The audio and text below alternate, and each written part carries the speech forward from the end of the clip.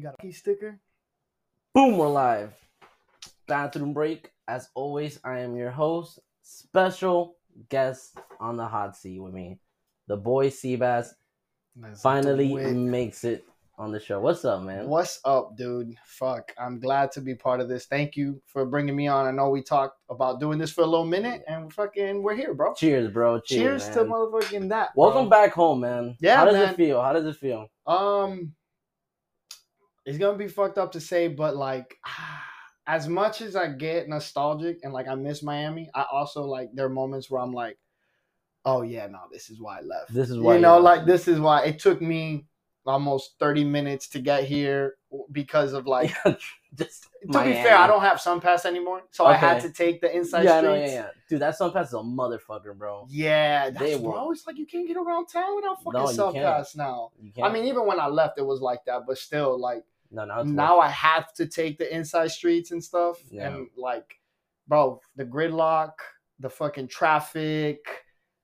That's what makes me go like, all right, I don't miss this place so much, but I definitely miss Miami, bro. It's always nice to fucking come back home, but to visit, right? For a little bit, for a little bit. But it's dope, bro. It's a good time. Shameless plug. I got a show I'm doing tomorrow. So I'm gonna be like doing comedy in Miami is always extra special. Yeah, even if it's just a fucking open mic, like I don't care. I'm no fucking big time comedian. You know what I mean? Like who the fuck am I? But doing a fucking open mic here or doing a show in Miami in front of like my crowd after doing so many shows in front of like the Austin crowd, I feel like it's like home court advantage type shit. Right? Yeah, for sure. So shit like that definitely makes me like miss Miami and miss all of that. But then I sit there and then I think a little extra long where I'm like, oh, I was paying this much. You know, I think they were going to raise the rent from the apartment I was in from $1,200 to from $1,200 to $1,800 when we bounced. And I was like, oh, okay, yeah, I remember that. I remember that price. Yeah. I remember what I was getting for it. It was an old-ass apartment. The fucking parking structure was booty. And I was like, all right, cool. And then I mellowed myself down. Yeah, everything you're saying right now, I don't let my heart take the emotion. Everything you're saying right now, the listeners are like, yeah, that's my life. Yeah, right bro. I saw you had George on, and George was talking about like what he was talking about, like what he got and what he gets and shit, as opposed to here. And it's like, yeah, bro. Like I shit on my mom real quick. She came to Miami for my birthday. Shout out my mom for my 30th birthday, and you know she come up on some money, so she's looking at getting a condo out here, and she just found out about like Zillow. So she's like, you know, when she's not on Facebook, she's on Zillow, putting in just I've been numbers. doing this sometimes. Yeah, no, me just too. For fun, just wishful thinking. You know, you're like, I heard you say that you and your girl do that like for fun. Yeah, you're like, what? 1,000%. This is fucking depressing. I shit on her, man. She came in, she was like, look at this 300,000. I think it was like 300,000 condo somewhere in Kendall. She's like, it's 221. It's got like 850 square feet, and like I put a zip code that's like 30 minutes out of Austin. It's this little town. I'm not even gonna say it. I don't want to blow up the spot. No, I'm not gonna Joe Rogan this shit for nobody. And bro, I put the zip code, and we found a 4-3 with a backyard, giant backyard, 2-floor house for like 330,000. Sounds about right. And I was like, Mom, look what you're getting with your 300,000 here, and look what you're getting for $30,000 extra, bro. So right now, for the listeners that don't know you, you're an aspiring comedian, right? I'm an aspiring comedian, bro. Been aspiring for a motherfucking long time. So you started off here, though, in Miami. Yeah. And then you moved. Now you live in Austin. Mm-hmm. So for the listeners that don't know, right now, Austin is basically like the hotbed. Yeah, bro. Joe Rogan did a fucking magnificent job with the Comedy Mothership. Yeah. And it's so crazy just the impact that he has that he didn't even, I don't think he plotted or planned he was like, guys, like, I'm leaving LA because it's too crazy. Yeah. Moves to Austin, and then out of nowhere, everyone starts following it. And what I mean, everyone's like all the comedians and all that stuff. And as far as I know, Austin's always been like a party city. Yeah. So like, if it seemed like the right place to do it, and now you have stuff like Kill Tony, and you have like all these people just coming in. I know Shane Gillis lives there now. Yeah, Shane Gillis moved there. Tom Segura moved out there. Tony Hinchcliffe. Hans Kim is out there now. I don't know if he lived there previously. I don't think so, because I remember I ran into Hans Kim years ago at New York, and I think that's where he was living at back then. Ron White, but I know Ron White Was already the lived OG? in Yeah, Texas prior to that. And then, God, the list of fucking comedians go on. You know, like Yeah. I'll throw myself in the mix. Like that's not the only reason I moved to Austin, but it was absolutely like a big reason as to Not why for I you, moved out there. bro. People that haven't gone, Austin is the shit, bro. Yeah, Austin's great. I've only been there once, and I fell in love with it. It Yeah. is such a fucking vibe, because you have like the big city feel to it, but it's not that packed. Yeah, no, 100%. Like- Like people talk about traffic out there, and it's funny. Excuse me, because I started bartending out there with Nordstrom. That was a company I had been with for a number of years. I transferred from Merrick Park in Coral Gables to, and it's the exact, so Nordstrom has like 10 different styles of restaurants. It just so happened that the same exact style of restaurant needed a bartender when I was moving. Nice. So I just transferred from one spot. 2 weeks later, I was bartending at the other spot.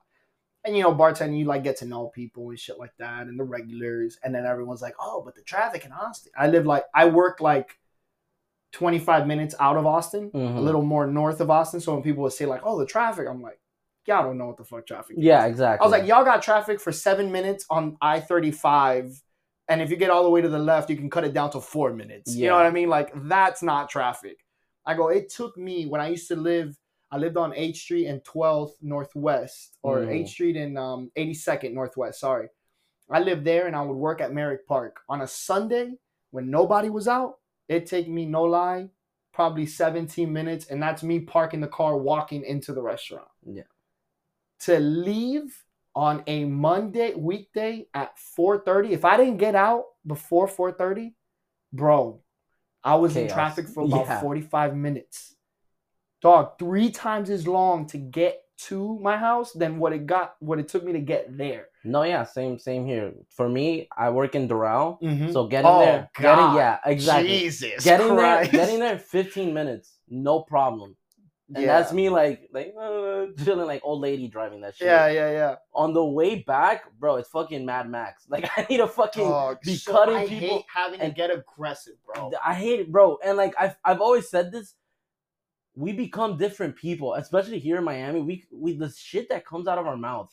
Yeah. When you're driving in Miami is pure anarchy. It's not that we become different people, is that we tap into a side of us we normally don't. Like, we're not going to get that angry at a regular conversation or something. That is true. So we just tap into that real, for myself, I'm not trying to put nobody else here, you know, and I always say a little bit of racism is healthy. So I get into my real, my real healthy racist side when I go ahead and I start like cursing at people and shit and getting mad.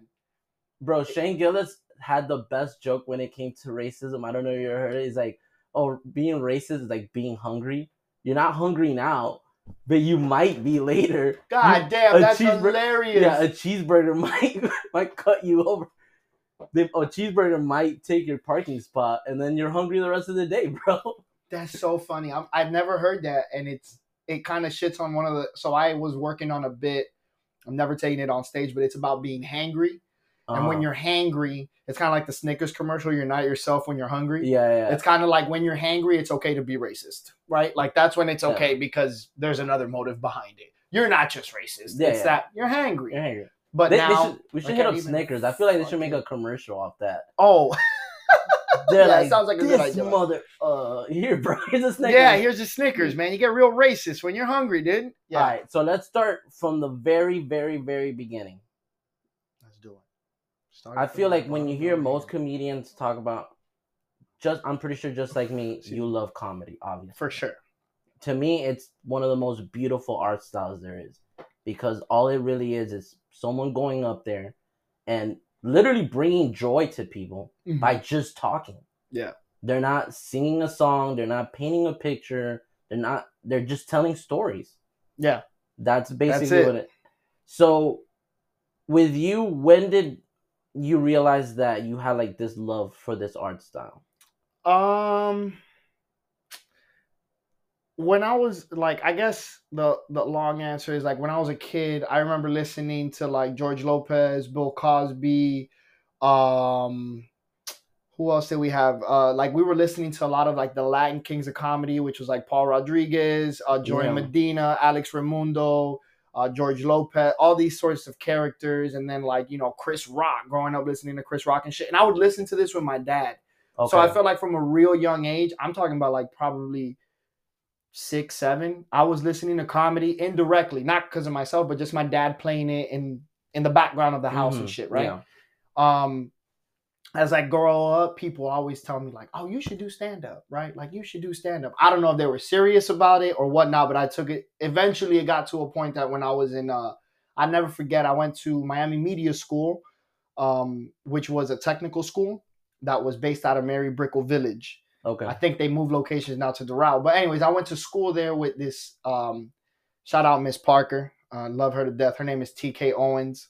She is a speaker. She has her book out. But at that moment, we were both kind of, I'm 19 and I'm not going to say her age. She was a seasoned woman, but she's like Miss Parker from Friday. That's what I'd always call her. I'd always call her Miss Parker. Yo, what happened to that lady? She's probably out there still being Miss Parker. Have you ever seen, like, that lady was so fine that there was no grass? I know. I never realized. So the meme came out, and I was today years old when I realized there ain't no grass there. Yeah, I was like, what the fuck is she watering? That's exactly my point. Bro. And when TK, we were at the Miami Media School, we was talking.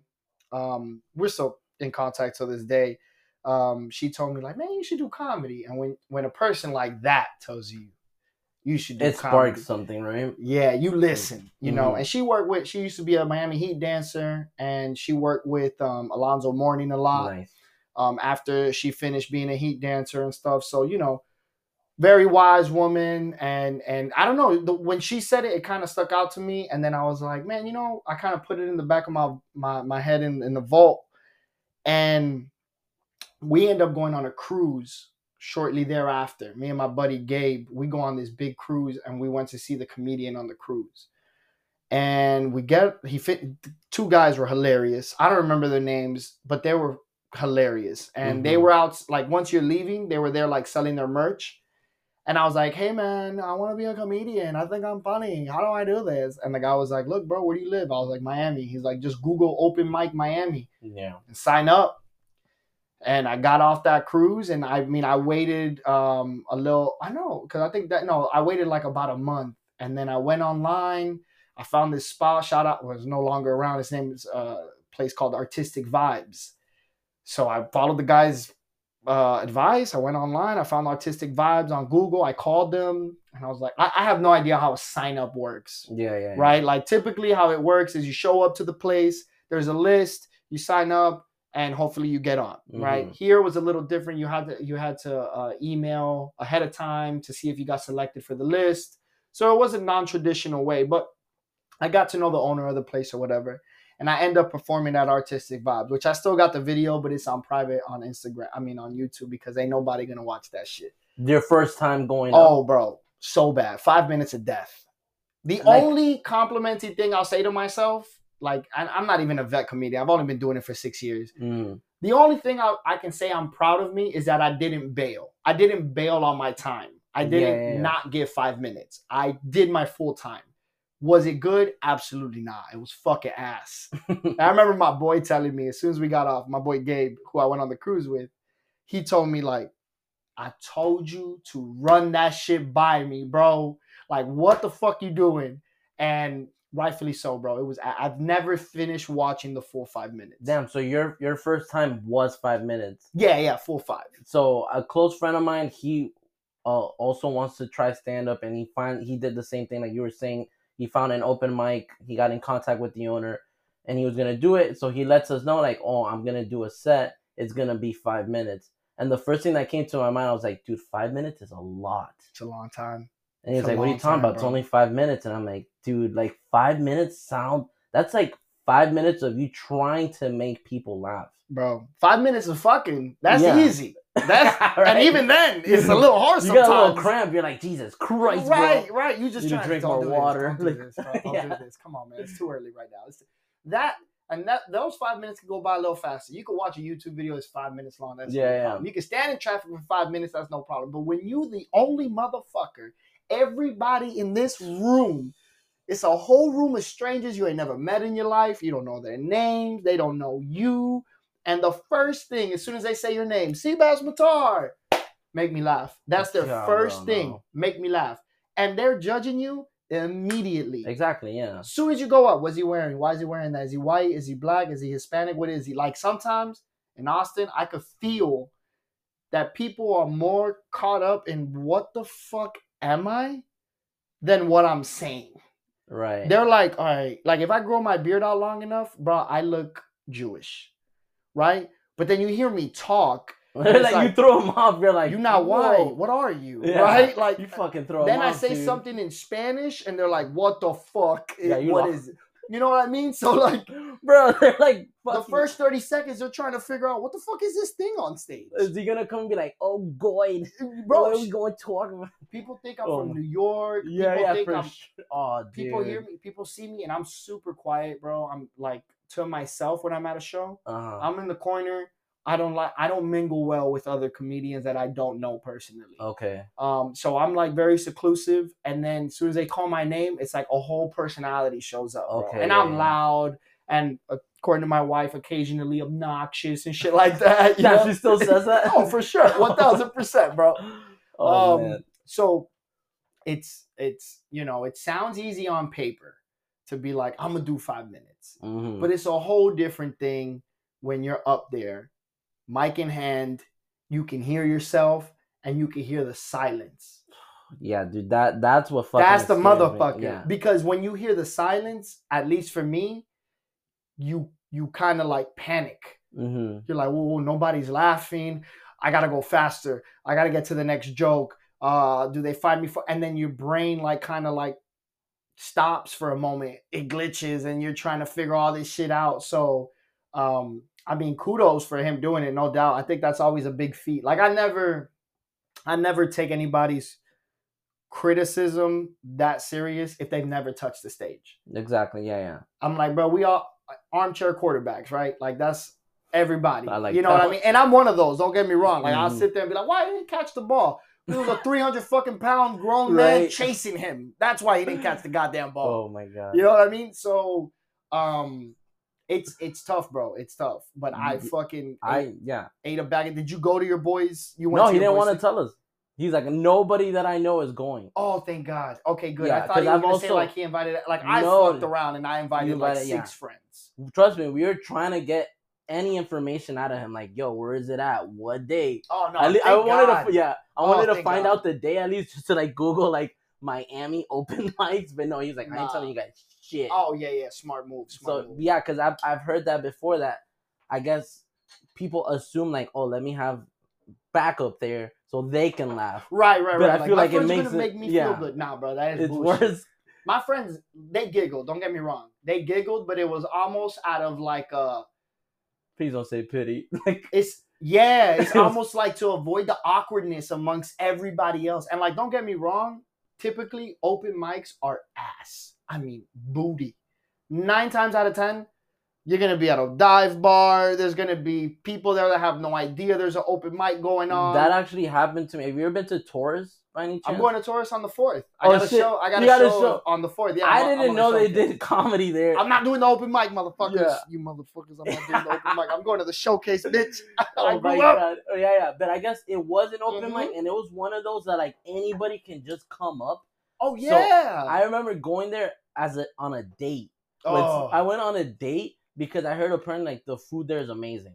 Because Ariete is next door. Yeah, I heard the food was amazing. They got a Michelin star now. So. Oh shit, nice. Yeah. Damn, that's what's up. But yeah, the food was fire. And imagine like it's already awkward. The first date like scenario is already awkward, 1,000%. And then you have some guy just dropping bombs, just dying like the slowest death. Yep.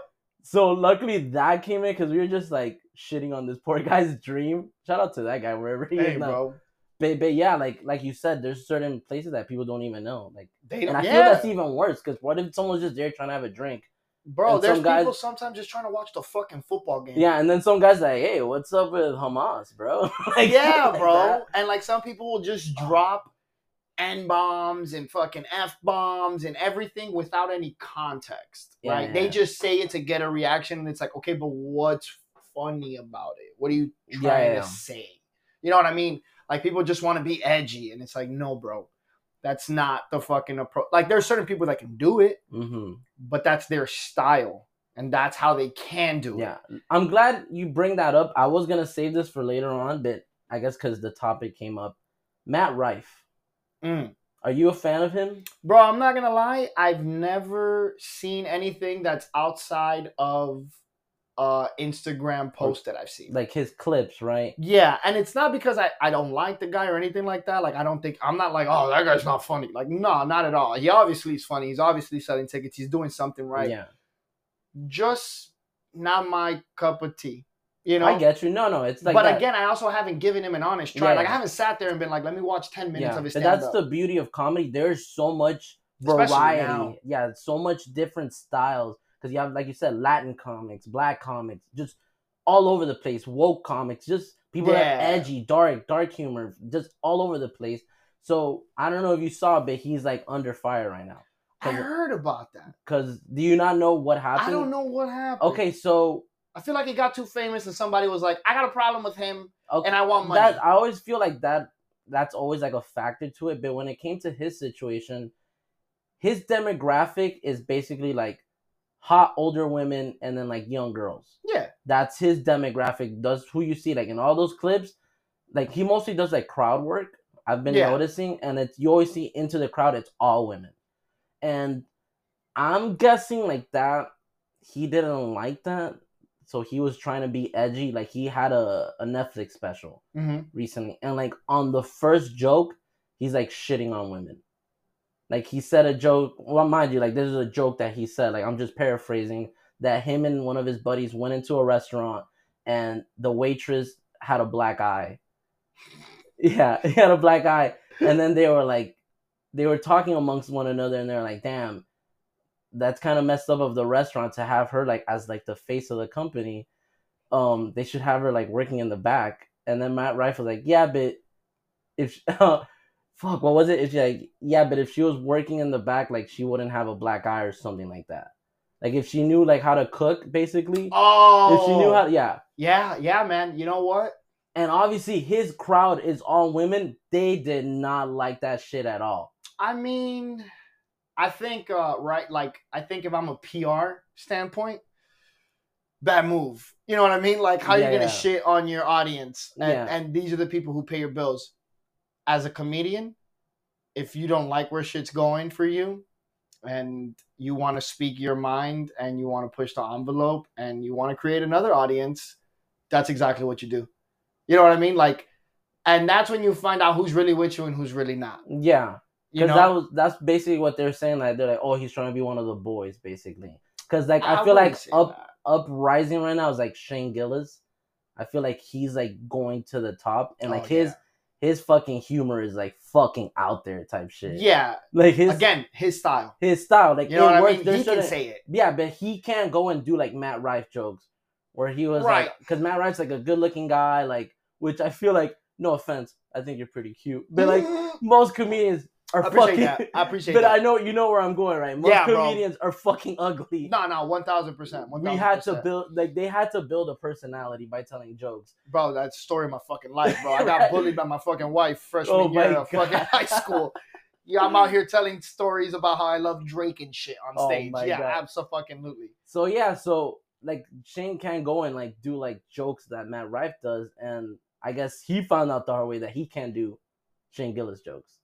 I mean, I think to a certain extent that's true. I also go like, bro, it's like I love sports, so I'm gonna use an analogy like, baseball. Okay. Baseball, if you hit the ball 3 times in 10 attempts, that's amazing. Derek Jeter ended his career, I think it was like with like a 312 batting average, and that's one of the best batting averages in baseball history. You know what I mean? I don't want to speak out of line here, but I think the best batting average was like 400, and that was like Lou Gehrig. I might be wrong. But even then, you're saying somebody's hitting the ball 4 out of 10 times. No, yeah, I feel you. You know what I mean? Ichiro Suzuki, one of the greatest baseball players ever. 300 plus batting average in his career. So it kind of like, I feel like in comedy, it's like that. Yeah. Like a lot of your shit's not going to work. Mm-hmm. But you just got to keep going. You got to keep putting that shit out there and developing it and whatnot. And like, you know what? Maybe you're right. Maybe he's not going to be able to get away with jokes like that. It's not his style. But now he knows where the limit is, right? Exactly, he knows where not to go, and now he can tone it down. And he could reel it back into something that's like kind of in the middle. You know what I mean? So one of the main reasons, obviously, I wanted to do this episode because I love comedy. And I don't know how you feel about it, but I feel that especially in the social climate that we're in right now, let me ask. I've asked multiple people before, so some of my listeners like, bro, this question again, but I feel like it's such an important question. What was the last funny movie you saw? I remember you brought this up with Gershon and Boo Boo. What was the last funny movie in like the last 5 years? And I'm not talking about a movie from back in the day. Right. Like within from recent, 2017 to now, yeah. So I'll preface the answer with this. I'm really bad at movies. Okay. Everyone who loves movies hates me. Oh my right? God. Because I love Fast and the Furious. Oh my God. I love it. I fucking love it. Bro, I haven't watched one, to be fair. I haven't watched one since 7 or 8. I don't even know what number they're by. So I never saw 9. They're by 10. They're by 10. I never saw, no, I'm sorry, 7. Because I never saw 8. I never saw 9. I never saw Hobbs and Shaw. I never saw 10. And apparently 10, part 2. Part 2, yeah. Coming out. Never seen any of those. The ones that I was like ride or die for, Fast and Furious 1. Which is a great fucking movie. Classic. Even though, mind you, like if you look back at that movie, they're just trying to steal DVDs. That's how they're fucking VHS, right? VHS, Panasonic TVs. Yes, dude. Dual TV with VCR in it. Oh, bro. Dude, that was prime time right, gold. Someone died for it. Bro, straight up, bro. Jesse fucking dies. Dude, for some fucking... Vince almost dies. He doesn't die until part 5. And Too Fast, Too Furious, obviously, I feel, because we're from Miami, has a special place. Bro, I'm a sucker for Too Fast, Too Furious. My dad took me to see Too Fast, Too Furious when I was... That came out in 2003, June. Yeah. So it was just the beginning of summer, 3rd grade going into 4th grade year. I must have been, give or take, like 8 years old. Dude, I bought a Joe Budden fucking CD for Pump It Up. Damn, pissing Drake fans off. Yo, fuck Joe. I'm kidding. I love Joe Budden. I'm a huge Drake fan, but I love Joe Budden. But yeah, I fucking hate Joe Budden. I just like that Pump It Up song. Hey man, let him talk his shit, bro. Let him talk his shit. He a little crazy. Yeah, but Too Fast, Too Furious, bro. Right off the back, Eva Mendes. That was like one bae like back in the day. Oh, 1,000%. And it has one of the most beautiful cinematic moments of all time when fucking Tyrese Gibson's character is talking to Paul Walker, and out of nowhere, Paul Walker just goes, "I said forget about it, cuz." I said forget about it, cuz. What the fuck was that? Drop the hell! I want to hear this, homie. Bro, I said forget about it, cuz. What the? He's never talked like that throughout the whole series. But that one moment, bro. I was like, what the fuck just happened? I feel like he read the wrong person's line. And they were like, just fucking, bro. They're like, just go with it, bro. Just keep it. Keeping that shit. Dude, I just randomly quote that shit sometimes. Oh, bro, I love that shit, man. I still quote Fast and Furious till this day. Bro. So I will give you the first 2 obviously are always going to be iconic. They're part of our childhood. I think they could have done with Fast and the Furious 1, 2, and 4. That was it. Only reason I say 2 was because... You know, like Fast 5 was pretty good, though. Fast 5 was great. Don't get me wrong. But do I think that they needed it for the story? I don't think so. I think they could have ended it at Fast and Furious, which was the 4th part that came out. Yeah. That one still had racing in it, I remember. But it also continued the story of Tokyo Drift. Right? Because Tokyo Drift was, to most people, it was the worst of the bunch. Right? To me, as a Fast and Furious aficionado, I go like, it was probably the best because it had the dopest cars. Because in Japan, they have a whole different street culture when it comes to cars. They had Skylines up the yin yang. They had the 350Zs. They had Supras. They had fucking all sorts of cars. And they had that song, the Tokyo. Oh, bro. There's a fucking if I could still access my MySpace video. That was your song. Dude, I had a video that had like Oh. 300 views on MySpace, which at that time Lit. I was fucking almost famous. Hold on. Let's take a little break and we'll be right back. We'll get into Let's do this. it. All right, tell me about this video. All right, bro. this shit might get me like when I get to the point that I'm big famous and MySpace decides to release this video, it might get me canceled. I was a 12-year-old boy. It was a rainy day, and I was bored, and I just put a camera. This is back when you had to buy the cameras that had like the SD cards in it, and like it actually took 2 AA batteries to like load up. That shit had like 4.8 pixels, and I was like, "Whoa, like, yo, this is that shit, bro." And I set that bitch up in front of my desktop, and I started doing the Fast and the Furious Tokyo Drift song, doing this shit right here, bro. No, eyes, changing the characters, bro. MySpace to get me banned today. No question. I'd be banned off of X, Twitter, Fitter. It don't even matter, bro. But I love Tokyo Drift. Like, I loved Tokyo Drift. I hated the fact that it didn't go with the storyline. That was the only It was weird thing. Yeah, it felt like it was forced into the saga. Yeah. They forced that movie to be part of it, and then it didn't make sense until the last 30 seconds of the movie that Vin Diesel shows up. Yeah. Even though it brought in like one of my favorite Hans. Yeah, I love Hans. And I know with the more recent ones, they brought him back. Yeah, apparently nobody dies in Fast and Furious. Letty never died. Apparently Jesse, you remember Jesse from part 1? That he got shot in front of the crib? Apparently Jesse comes back. I haven't seen 10. So I don't know if he's come back in 10 or 10.2, whatever the fuck you want to call it. Christ. But I follow him on Twitter, and I saw that he posted like a teaser about like him being in the upcoming just to get like the OG fans like hyped up. I guess so. It's just, bro, with those movies, how many brothers can they introduce? John Cena? John Cena's my brother. Dude, like, come on, man. What type of shit is that? But yo, here's the thing. They still make money and they still attract a fan base. Ludacris did all the smoke with Matt Barnes and Stack, their podcast. And he pretty much was like, when he's like, you know, what do you say to people who say, like, why y'all still making movies? He's like, because we making money. Bro, but let me tell you. Every movie outsells the previous one, Yes, it does. People, always. Bro, other than Tokyo Drift. But let me tell you something, because I used to work at a movie theater. I know you like the movies, but yo, that fan base is the fucking worst, bro. Yeah, bro. 1000%. It brought out the worst fucking people. Like, dude, bunch of ricers, bunch of wannabe motherfucking God, people, dude. It was the most annoying thing. People trying to do donuts outside. Oh like, my God, yeah. We're like, dude, relax. Like, I'm Paul Walker. Yeah.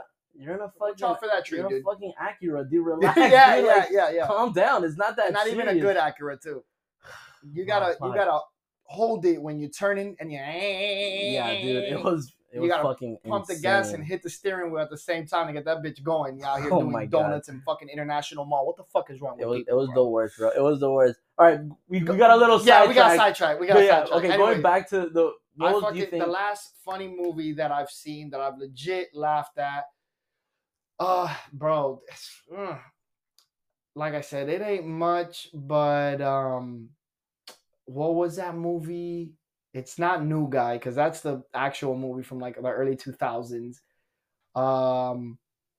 The Free Guy one with Ryan Reynolds. Okay, no. That one was funny because of Ryan Reynolds and what's the comedian's name? Lil Rel. Okay, yeah, okay. Hilarious. I found that shit so it was so lighthearted. It was so easy. I'll give you that. Granted, am I gonna put this up against like some of the better comedy movies I've seen? No, probably not. Yeah. But in the past 5 years, that is probably off the top of my head. That's a good one. It's just honestly, it kind of makes me sad that there's no more raunchy movies. Ain't no more scary movie, bro. There's no scary movies. There's no. They even tried to do it again with Haunted House. It ain't the same. It wasn't the same. Even though it was fucking Wayne's Brothers. Yeah, it didn't hit the same. There's no Old School. There's no Hangover. Those movies are done. Yeah. Because of anything that you can try to do, I feel now, you're gonna offend someone. And like it only takes one person to get offended, and it's like it causes like an avalanche. You know, they say the avalanche starts with like a small pebble. Yeah. That's what it is. One person goes on X and they're like, this movie was offensive to minorities because such and does, and then everyone picks it up. So I feel now studios don't even want to try to make comedies anymore. The comedies they have now, they have to add some drama to it, or I don't it's know. also toned down too, right? Like what they say and like, it's. I mean, signs of the time. You know what I mean? Shout out Drake. That's one of his greatest songs. Signs of the times. But signs of the time for real. Like it really does show like this is where our society's at. This is what we're looking at. Like, I mean, goddamn, back in the day, you used to be able to say whatever you want. No. Right? Like what's this famous comedian? Don Rickles. Don Rickles would have like a talk show and he would roast the crowd on whatever their ethnicity was or whatever stereotype they made fun of. It was funny for everyone. Everyone in the audience is laughing. Nowadays, you can't do that at all. Like, you can't even. And it's the movies too. You know, like now Little Mermaid gotta be black, which I ain't got no problem with it. I don't care. But you know, they didn't make her black because they just wanted to make her black, right? No, yeah, there was a motive behind it. Yeah, there was a purpose behind it. Yeah, of course. You know what I mean? So it's like a lot of those sort of scenarios where now you're like forcing this narrative onto this type of movie to have like an underlying reason behind it. Where I'm just like, and it's hard to. I don't think it's impossible, right? Like, I mean, fucking Shane Gillis, just is using the same example we were talking about earlier. He says shit that a lot of people can't say. But it's how he says it. It's his style. And he's willing to take that risk, which I wouldn't call it a risk for him because he's just being himself. Exactly. But it's like, take that risk that other people aren't, man. And like, and like, I'm not saying I agree with it, but I kind of always try to play devil's advocate and look at both sides. And like, you know, if you're working with a multi-million-dollar company, you trying to get fed. You're trying to make money. You know, so I understand why you can't say that, you can't do that, you can't like I get it. I don't agree with it. I don't think that's right. I don't think that's the right way to go about it. But also in the same breath of saying like there's so much comedy out there and there's so much almost with anything, there's a crowd for anything now. Yeah. You know what I mean? Like it's out there. You just gotta find it. Is it the biggest crowd? Maybe not. Are you gonna make the most money from it? Maybe not. Are you worried more about making a lot of money? Or are you worried more about making some money and doing something that you believe in and stand by? Yeah. Like, I think that's the bottom line of it. Yeah. So, but going back to the Free Guy, that's the name of the movie? Free Guy? Free Guy, yeah. I don't think it's nothing crazy. No. Why? It was funny, but was it pushing the envelope anywhere? I don't think so. Not at all. It wasn't really pushing anything. It was a fucking scary movie. Yeah. Wasn't Hangover. It wasn't nothing like that.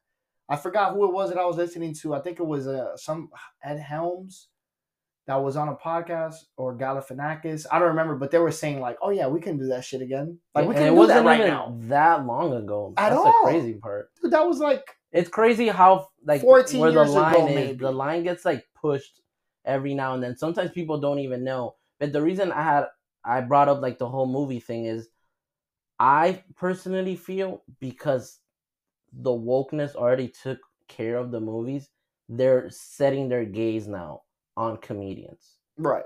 Now they're looking at any little thing that a comedian does, because the same thing that happened to Matt Rife, where like he got in trouble. Like at the end of the day, like you said, these people are just trying to get a hit. They're not going with the intention of like, let me fucking hurt women's feelings. Right. Let me hurt black people's feelings. No, they go in with a joke. Like I'm pretty sure whenever you're writing or anything, it's, damn, will someone laugh at this? Right. Not let me go and like hurt someone's fucking feelings. It's just you want to get a laugh, right? Yeah. So that's their intention. So you guys are comedians. You guys aren't politicians. You guys aren't teachers. Your job in a way is to make us laugh or try to make us laugh. Yeah. So anything you guys, I feel like anytime someone's up on stage, take everything kind of with like a grain of salt, right? Like it's a joke, guys. Like I'm not being fucking serious. Like you guys don't personally know me. So now anything I feel like a comedian says, there are people there with a fucking microscope. People are ready to staring at anything that this person does. There's this have you ever heard of Abbott Elementary or something like that? Mm-hmm. Love that show. Right? That show's fucking hilarious. So the principal, Ava, Mm-hmm. the actress that plays her, she also does stand up. I don't know if you knew. Yeah, Ava's the one that got famous like off of a Vine or something of like you got money. Is that her or No, no? no, no, no. La Negrita, no. No, well, they're all Navy though. Oh, they're all. Damn. Yeah. I may have seen like the first Yeah, season, but it still had white people in that shit. You know what I mean? No, I didn't but like get whatever. One of the actresses Right. on the show, She does comedy. she She's does, not surprised. she does right? stand up, and people are coming after her for a joke that she said about her son's penis. Like Yeah. she had a baby recently, and she's like, "Yo, baby walking around with like a man dick." And I'm like, "Motherfucker, you ain't paying bills. Like, put your pants on and shit like that." Just a joke, Right. And bro, That's they're hilarious. destroying her on TikTok. They're like, "How dare you make fun of your child's like blah blah blah?" And of course, somehow like the left got a hold of it, and they're like, "Oh, like you don't know that kid's gender or what he fucking feels Oh like." my lord! It just became a whole thing. I'm like, "Yo, it was just a joke about her son, Yeah. her baby." Yeah. I feel like if you can make another life, you can do whatever the fuck you want to And it. You know what I honestly, mean? Yeah, Don't beat the shit out of it. Exactly. Yeah, unless you're Hispanic. Right. That's I mean, like, yo, I'm for beating your kid's ass a little bit. Not right? in a public. healthy Though. amount. Yeah, not in public. That's just mad fucking weird. It is weird in public, bro. But you know what? Sometimes, dog, if your kid fucking spits, let's say your kid spits at you in front of Publix and shit, like you're in the middle of a Publix and your kid just fuck you, dad, and spits at you, bro.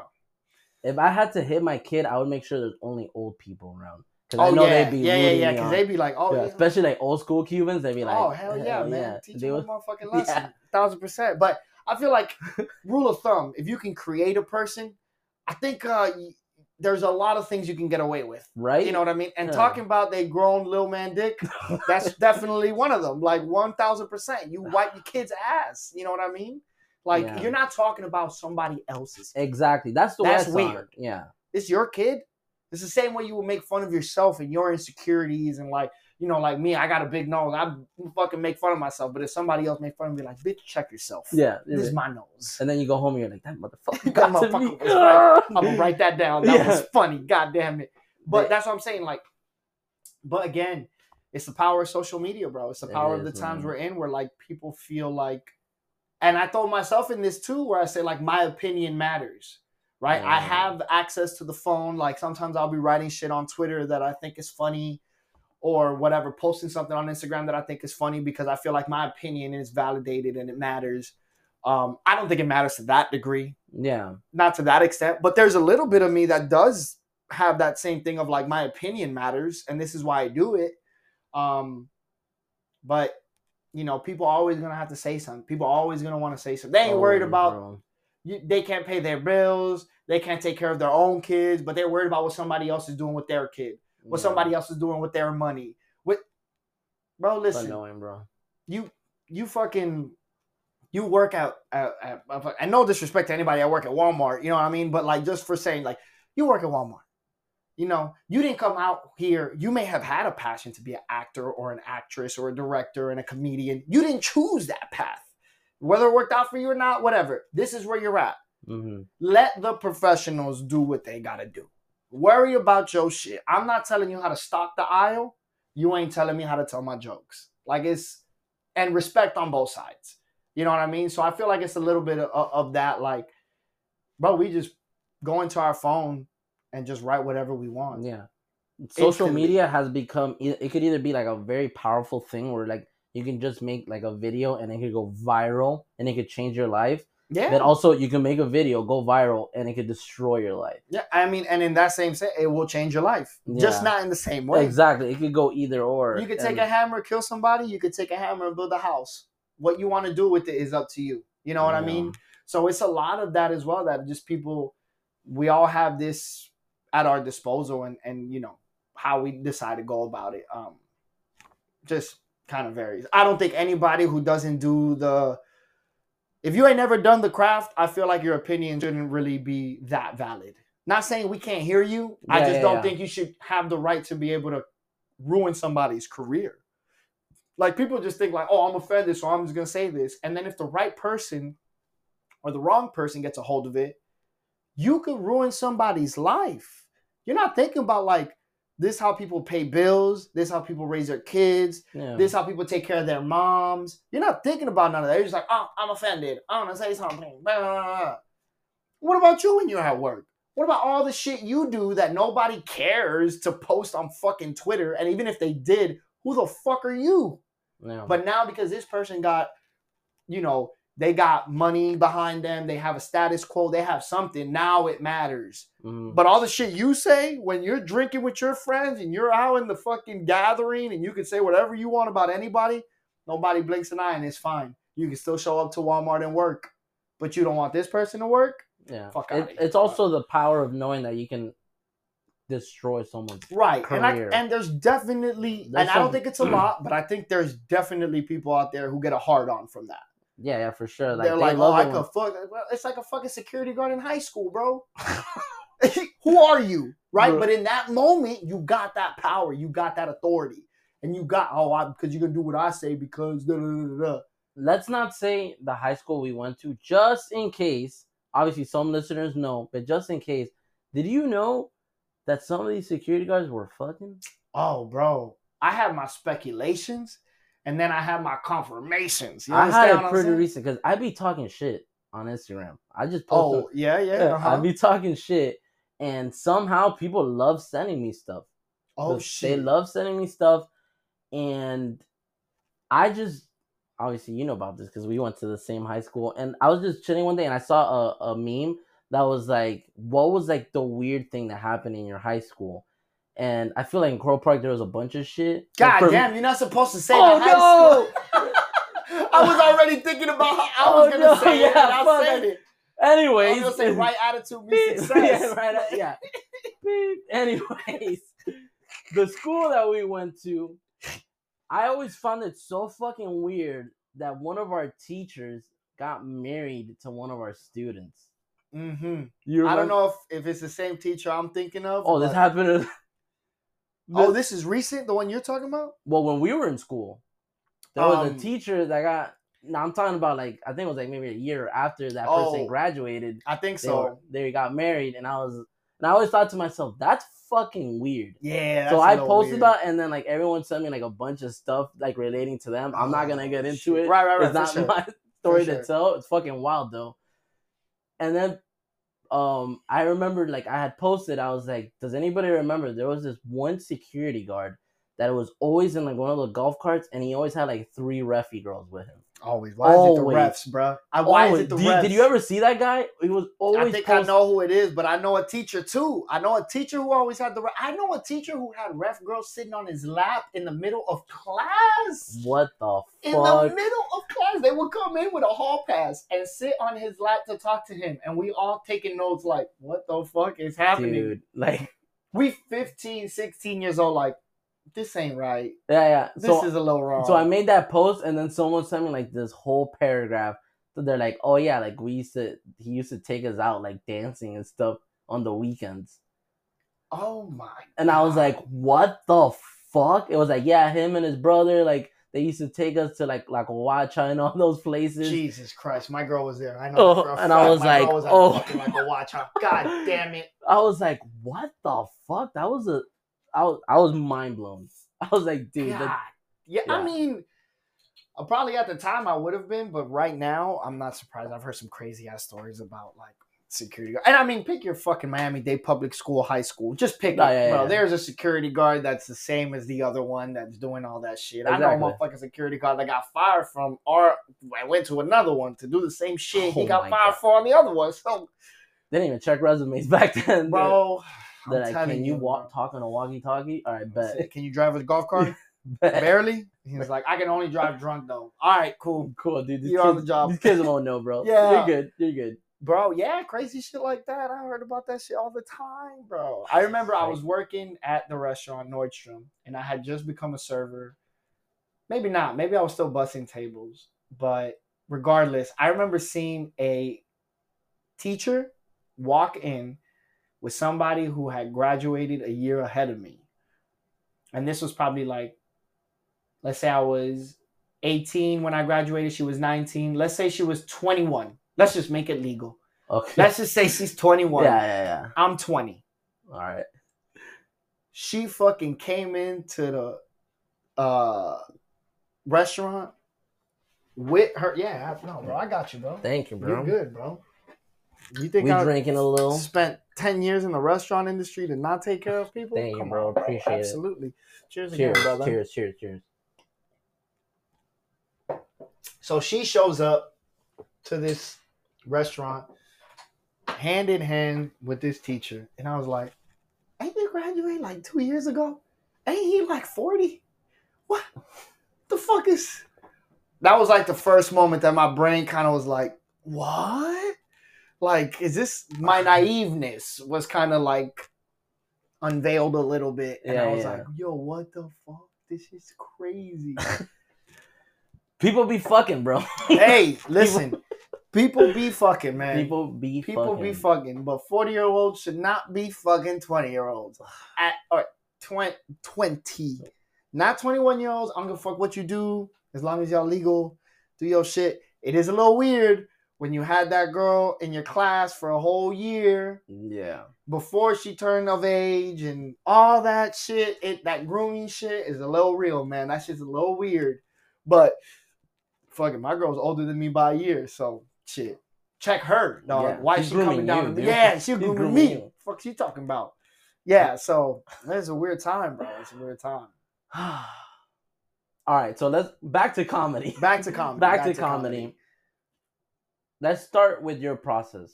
So when it comes to let's start from building a joke. How does that come to you? Are you like one of those people that every day you're kind of looking for material type of thing? I feel like any comedian's doing that. I don't feel like it's part of a process. I feel like it's part of being a comedian, right? Because like one of my favorite comedians is Sebastian Maniscalco. You ever seen him? Yeah. I love Maniscalco. I think he's a comedian, one of the comedians I relate to the most.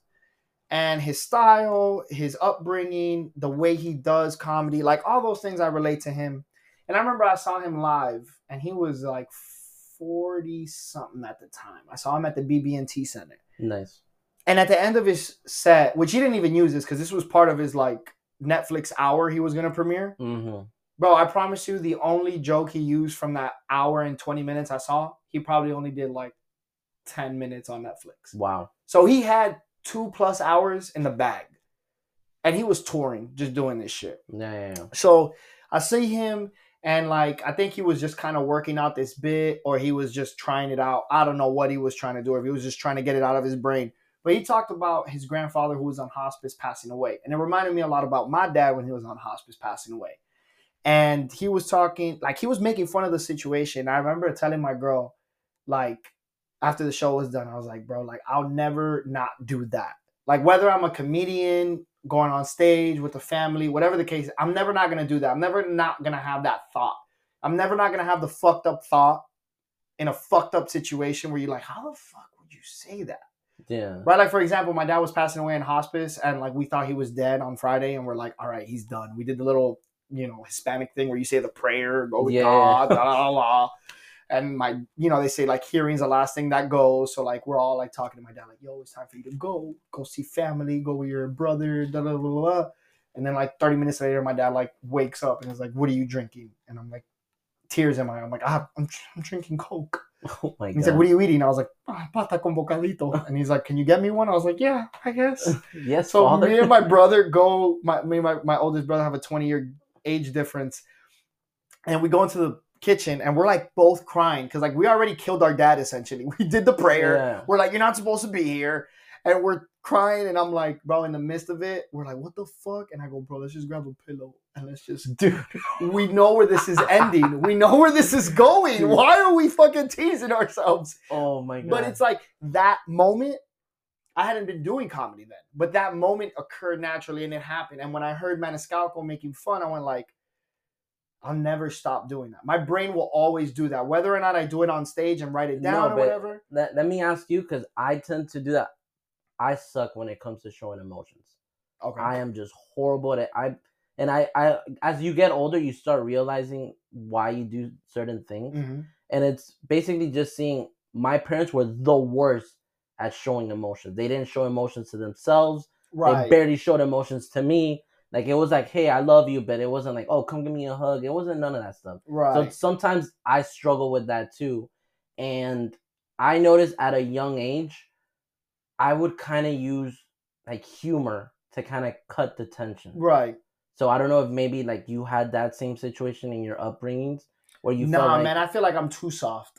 I feel like my parents baby me too much, right? oh Like yeah, I'll especially now that I'm getting like, and I'm not that old. I'm only 30, but like especially now that I get older, like I can cry easily. Like I've always been able to cry easily. I've never been shy of okay, like expressing my emotions or anything like that. Like we were not rich by any stretch when I was growing up, but we mm, weren't poor. We never fucking didn't know where our meal was coming from. We had a okay, meal, we were just sharing it. We didn't yeah. have multiple meals. You know what I mean? No, yeah, I felt that. So yeah, I felt, so I was never poor like that, but I was always rich in love. Like my dad, but granted, I feel like life worked for me in that favor where my dad, when he got to me, he had already raised four of his own and two um not adopted, but he raised my mother's kids when they were 2 and 4. That's okay, when he met them. And he raised them up. He raised both of them and me together. And I was the last one. So I technically was 7. So by the time he got to 7, he was 40 years old. The first kid he had, he was 18 years old. I damn, mean, think about who we were at 18 and think about who we that's are wild. I today. don't know how the fuck like I look back and I'm like, dude, my parents had me when they were 24.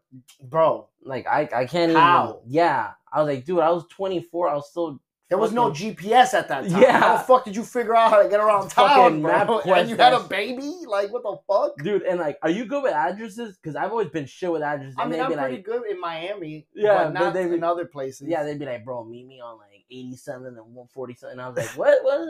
Is there a Winn-Dixie by? Yeah, yeah, give Like, me a landmark, dude. yeah, Give me a please. fucking landmark. So imagine taking care of a fucking babe, another That's what I'm human saying. being. I don't know how the fuck they did it, bro. Yeah, so I feel like I was like a little gifted in that sense. I've always been very grateful for it. That like my mom came from a third world country. She didn't come to America till she was almost 30.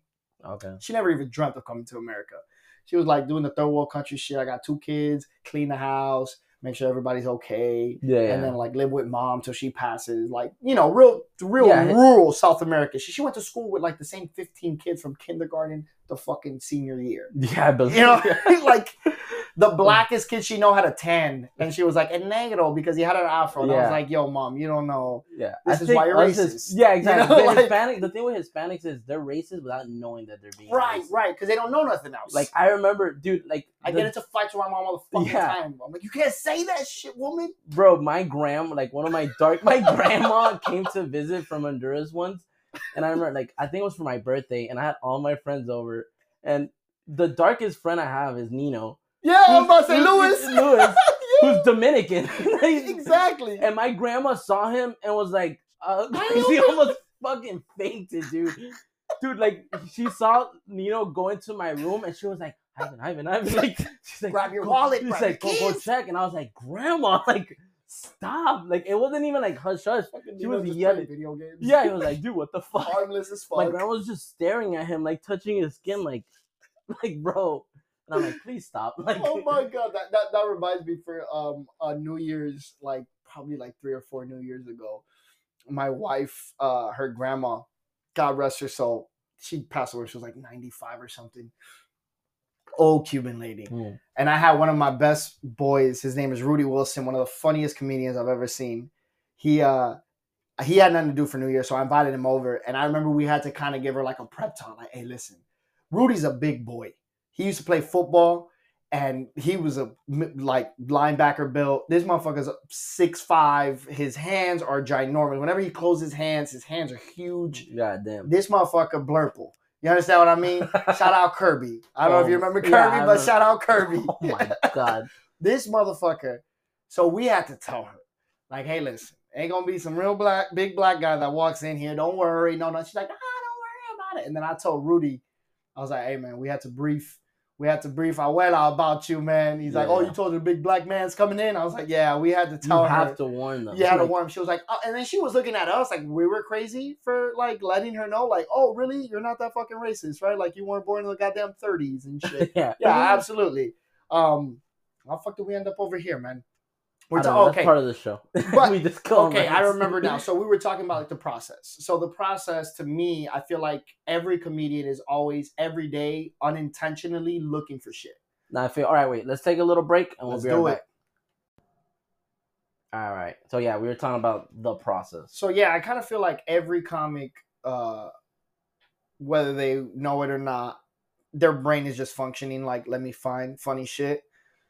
Do you write stuff down or no? Yeah, I'll write shit on my notes all the time. I have the notes app on my iPhone. Yeah. I just fucking write a thought. Sometimes, bro, honestly, like 9 times out of 10, I'm like, what the fuck was I talking about? Like, Right? what? Like it's kind of like had to be in the moment. Yeah, type of like thing. sometimes like I read that and I'm like, man, that was funny then, but like, how do I make this into a bit? How do I develop this? Right? That's really where I look at it.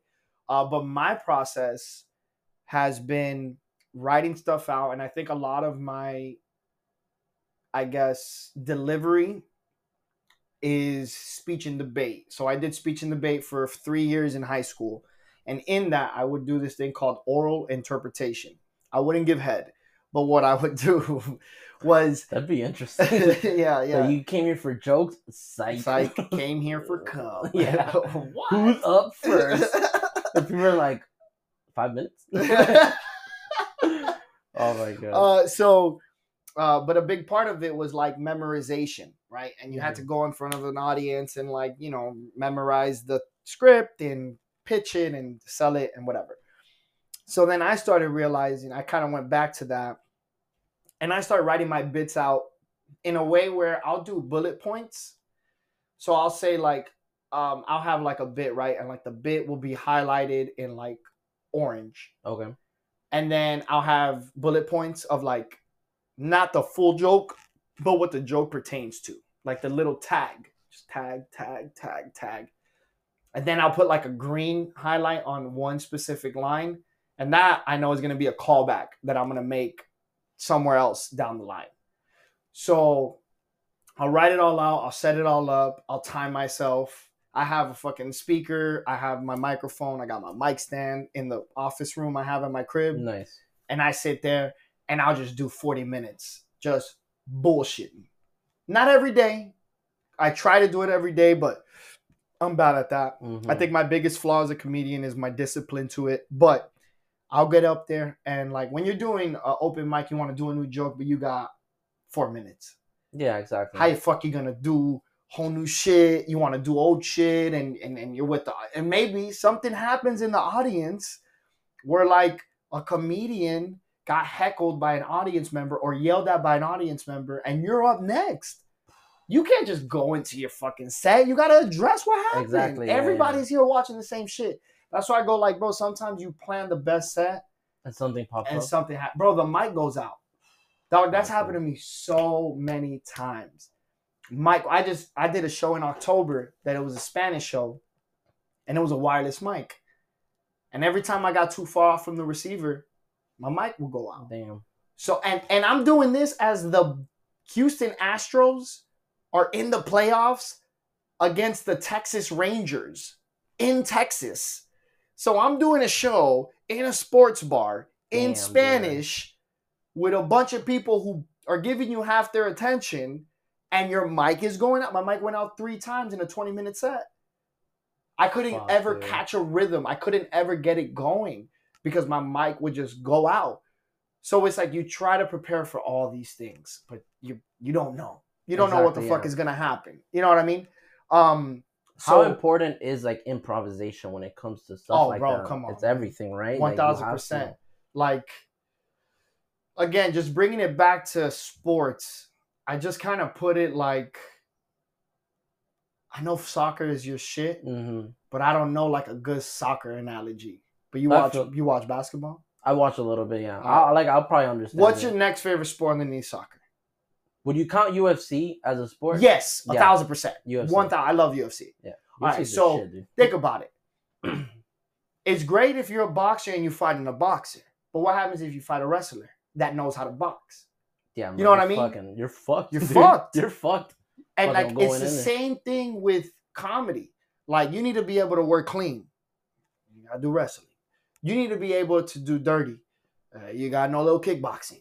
You need to be able to do improv. You gotta know a little jujitsu. You know, like there's all these things where like you need to be able to do that. You need to know how to be a host, right? Like what is that? I keep hearing that host.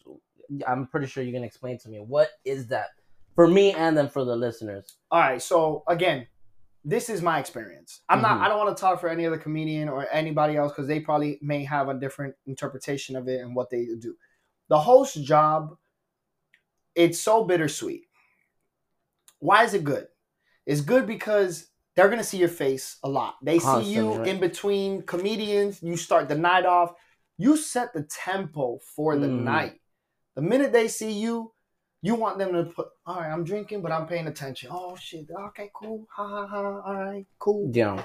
You're letting the other comedians that are coming up know what this audience is about. How is this audience? Because every audience is different, right? Are they stuck up? Are they older? Are they younger? Are they in with the hip shit? Are they here to laugh? Are they here to be tight assholes? They don't want to laugh at the edgy shit. So that's the host job. Your host job, and they're just saying jokes, right? right? Yeah. I mean, my opinion, I feel like a good host doesn't worry so much about their jokes. They worry about making the audience feel like engaged in a way. You engage them, and you let them feel. Oh, you don't like edgy shit. Okay.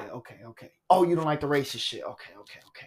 All right. Oh, we got a lot of couples in the house. It's a lot of couples here. Okay, the couple joke. I feel like that's a lot of my bread and butter. I'm good with the couple shit. I mean, fuck. I've been married for a year, been with my girl for going on 8 years, lived with her for like 4 years. You know what I mean? Like that's my bread and butter. I can tell you about like what I told you as soon as we went outside. Where I was like, bro, you know, I was ready to come here, and my girl hit me with like the, can you take me? I was like, get the fuck out of here. What the fuck you mean, bro? But you can't say no. So okay, so now I know. Okay, boom, boom, boom. Like you see, people got jerseys on. People got the hat. They representing their city. Oh, we're in Miami. You got a Cincinnati hat. You from Ohio, or you just like the hat? So it's a lot of like reading the audience and seeing who's there. What are they there for? So are the comedians paying attention to the host? 9 times out of 10, nah. Okay. And I'll say that as like a comedian who gets just put on a show. Nah. But if it's a big show, yeah, they paying attention. Okay. They're looking at what you're doing. Yeah. They're listening to the audience's reaction to what you're saying. Right? And they're like, okay, oh, this is a fun crowd. Oh, they're here to laugh. That's what we'll say. Like, as soon as I get off stage, hey, bro, they here to laugh, bro. They're here for a good night. Say whatever you want. Sometimes they're not like that. And you'd be like, good luck. Damn. It's going to be like pulling teeth and shit, right? But that's your job as a host. Your job as a host is not to be the funniest person. No. Your job as a host is to be a quarterback and prepare everybody for what they want to do. And let the audience know, yo, we here for a good time. You here to have a good time? I'm here to have a good time. You drinking because I'm drinking. Oh shit. You from Puerto Rico? Oh man, you know one of the funniest people I know from Puerto Rico. Blah, blah, blah, blah. Loosen them up. Make them feel like you're a host, right? Yeah. I came to your home. You brought me here, bro. This is this. Blah, blah, blah, blah. This is the room. Come here. Sit in this chair. Comfortable ass chair, by the way. This is hell yeah. You got the good chair. I got the shitty chair. Oh damn! I'm sorry. No, you're good, bro. You guys are the ones that matter. Hey, bro, you gotta get my two of asshole these. right now is on fire. Right now, bro, I'm sorry, man. My asshole is. Whoo. No, yeah, I know. But like, that's the job of a host. Yeah. Make you feel comfortable. Make you feel like, yo, we're all in this together. We're all experiencing this night. Fuck your job. Fuck the bill you gotta pay. Fuck the person who cut you off in traffic. Fuck that motherfucker who says some shit about. Fuck all that. For the next hour and a half, 2 hours, we're here. We're here now. We're here to have a good time. And that's all that matters. No, and I would say to any person that's listening that's never been to a comedy show, go. Yeah. Because it's fun. It's an experience, bro. It's an experience that I feel like everyone should. It makes you appreciate like the stand, because I know people sometimes they watch stand up on TV and stuff, and not the same. It'll be funny, but it's not the same, bro. It's different when you're next to a stranger. Yeah, I've told Ashley one of the greatest Christmas gifts she's ever gotten me, bro. And I almost cried when she gave it to me. She got us tickets to Dave Chappelle. Oh man, bro, I was ecstatic. He has always been. I owe a lot to that man because growing up, like I said, I always felt like I had to use humor as a way to like make friends or cut the tension. And I went through like this really dark phase where I was fucking going through it. Right. And I just secluded. I lost all the friends that I had by my choice. It wasn't even like them. I just alienated myself. Yeah. And something that got me through it and kind of like made me laugh during that time period. I used to remember the PSP. Hell yeah. One of the for some reason I had all these games and I had Killing Them Softly by Dave Oh, Chappelle. I had bro, that that's stand one of up. the specials that fucking I It's verbatim so I remember. love that special so much and it means so much to me.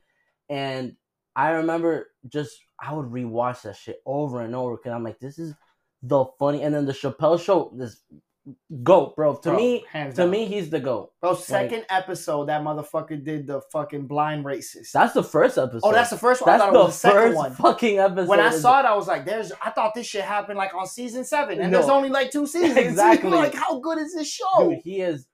I love that man, GOAT. bro. He is, to me, he is the greatest. That Whenever I tell somebody who's your favorite comedian, don't say Dave Chappelle.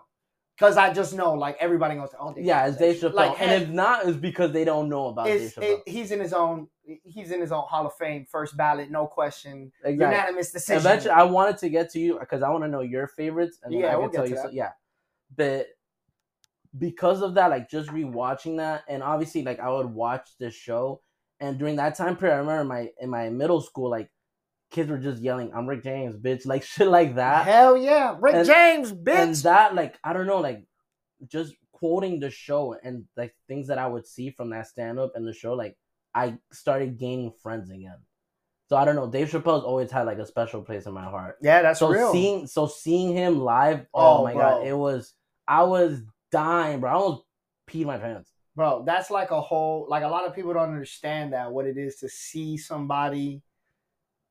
It just so happens to be that he's a comedian, right? Mm-hmm. But regardless, like I'm sure there's people who like feel represented and feel like good memories to a musician, to an artist, a painter, something. Yeah. And when you see them, it's like this. It's like real. It feels what? Exactly. Yeah. Like holy shit. Yeah, like is that Dave Chappelle? Yeah, I asked you could ask Ashley. I kept saying like it's him. Like he's down there. No, like I couldn't. People don't. Not everybody. And like, bro, we're blessed that we get to experience that because that's how I felt when I've seen a lot of my idols. But I get you, bro. Like when you see them, you go like, wow, like you don't even know type shit. Yeah, and you know. I think when it comes to a comedy show, you feel like you're part of it because absolutely you feel like that 100%. Energy and like it's awesome seeing. Like I said, I love comedy and I love laughing with people. For sure, it's so therapeutic. It's a universal language, bro. Laughter in any language, bro. It don't matter if you don't speak each other's language. You purple, they're green, but you watch a baby fall on the ground. It's fucking funny. It's fucking funny, bro. And it don't matter how old you are or what color you are. Y'all go laugh at that shit together. It's a universal language, bro. Yeah. Absolutely. So seeing, just experiencing that, seeing all those people laughing at the same thing you're laughing at, it's awesome. And even if it's a small show, like go and watch it. Like it's something you completely never different. Fucking know who you're gonna see. You never know what that person's joke has for you. One of the greatest books I ever read was "Don't Sweat the Small Stuff," and it's all small stuff. And in and it's like a little book. It's super easy to read. It's like technically 100 chapters, but every page essentially is a chapter, right? Yeah. And every page has something to tell you. And one of them was like, learn something from everybody, regardless of their age. I'm probably butchering what it says, but that's the essence of it, right? No matter who it is, no matter how old they are, no matter what walk of life they're from, they're put in your path for a purpose. And what is it that you can learn from them? Yeah. And sometimes people be like, oh, what the fuck is this open micer? Right? Myself included. I've seen people that I'm like, oh, who the fuck does this guy think he is? I've been doing comedy for 4 years. Who the fuck does this guy think he is? And then I hear him and I'm like, humble yourself. And then you're like, oh shit, that was funny. That was good. Or like, wow, he really said some shit that was on my brain and I never even thought about putting it on paper. Yeah, like they could articulate it better. 1,000%. And it's like a little bit of that when you go see a comedy show, regardless of what level you go to. You never know what you're going to get. I feel like that's why people laugh, because you're like, holy shit, this person's feeling what I'm feeling. For me, that's always the best thing when you go like, oh my God, that shit happened. You remember when that happened to us? Yeah. Bitch, I told you this. Da, da, da, da, da. Like, Yeah. you know, I just feel like that's like part of a rock band or a band or musicians is instruments and things. The audience is an instrument. The audience is laughter, the cadence. Quiet. So, like kind of referencing what we were talking about earlier, where sitting in silence when you're first doing comedy it makes you want to rush. Yeah, exactly. When you're a little more seasoned, sitting in silence is almost like another layer to your comedy. Letting them sit in it. Letting them sit in what you said. Where they kind of go like, that's real. Or you say it and you let them process it. And then it's like 1, 2, 3. Oh my God, that shit's fucking hilarious. The silence works for you in your favor as opposed to against you. But that silence is also part of the instruments. The laughter is part of the instruments. The audience is part of the art. As much as I like to sit here and say like, you know, I could do 40 minutes at home with a microphone and my speaker and everything and practice my shit. It'll never, ever be the same as going in front of a live audience and just doing your shit and just practicing it. Do you still get nervous going up? 1,000%. Yeah, that's 100%. true. Even like the open pros, mic, even the pros say like, yeah, they're like it's part of it. Open mic, showcase. But I'm sure like it's a bit of nerves and like a rush, right? Like you got that rush of like, oh my God, here we fucking go. Like I'm pretty sure you love going up, right? Love that shit. Love going up, hate having to walk up. That's the best way to put it. Oh shit. I love going up, bro, because the minute you grab the mic and you say something, it's all done. It's literally like, that's it. It's up until that moment that you walk up to the mic to be like, oh, these people gonna think, fuck. And then like, you know, not God forbid, but like the comedian that went up before you was a killer. And they crushed. And now you're thinking like, am I funny enough? Are they gonna laugh? Yeah. Are they gonna say, are they cool with me? Right? Oh shit, that was a black comic. I'm white. Like, I look white. They don't know me. Right? Or even in Austin, where like, I look white, but I'm not white. And you hear these white comics go up and they be like, oh, well, today, blah, blah, blah, blah, blah, the Xanax and fucking fentanyl and fuck the gays. And then I go up and they're like, what the fuck are you, bro? What are you, dude? And all these thoughts run in your head. All these thoughts. And you're working on a new bid. Is it going to work? Is it not? Fuck, that person says something similar to what I was going to say. Now you're, and then the minute, at least for me, and I've heard a lot of comics say the same thing. The minute you grab the mic, dog, as soon as you say it, that's it. It's gone. And if you can get a laugh as soon as you say something, even better. That you think that like calms you down? Yeah, bro. The minute you get your first laugh, man, the first laugh is like the most important laugh, I would say. Next to closing with a laugh, I think opening with a laugh or getting the audience on your side with something is like super important too. Important for them. They trust you. Important for you, you feel confident in yourself and like, oh, okay, I'm not making a fool out of myself. Yeah. But for me, every time I'm going up, regardless of the fucking, bro, it happened the other week, man. It's just like nobody's in the audience. I'm number 23. You know, everyone's doing 3 minutes. Dog, I don't give a fuck. But when 22 was on stage, I'm like, oh my God, I'm next. You're like, I'm fucking next. Like, they're gonna call my name, and I'll have to go up, and I'll have to fucking do it. And you fucking go up there and you do it, and bro, 9 times out of 10, the shit goes well. You have a good set, you had a good time.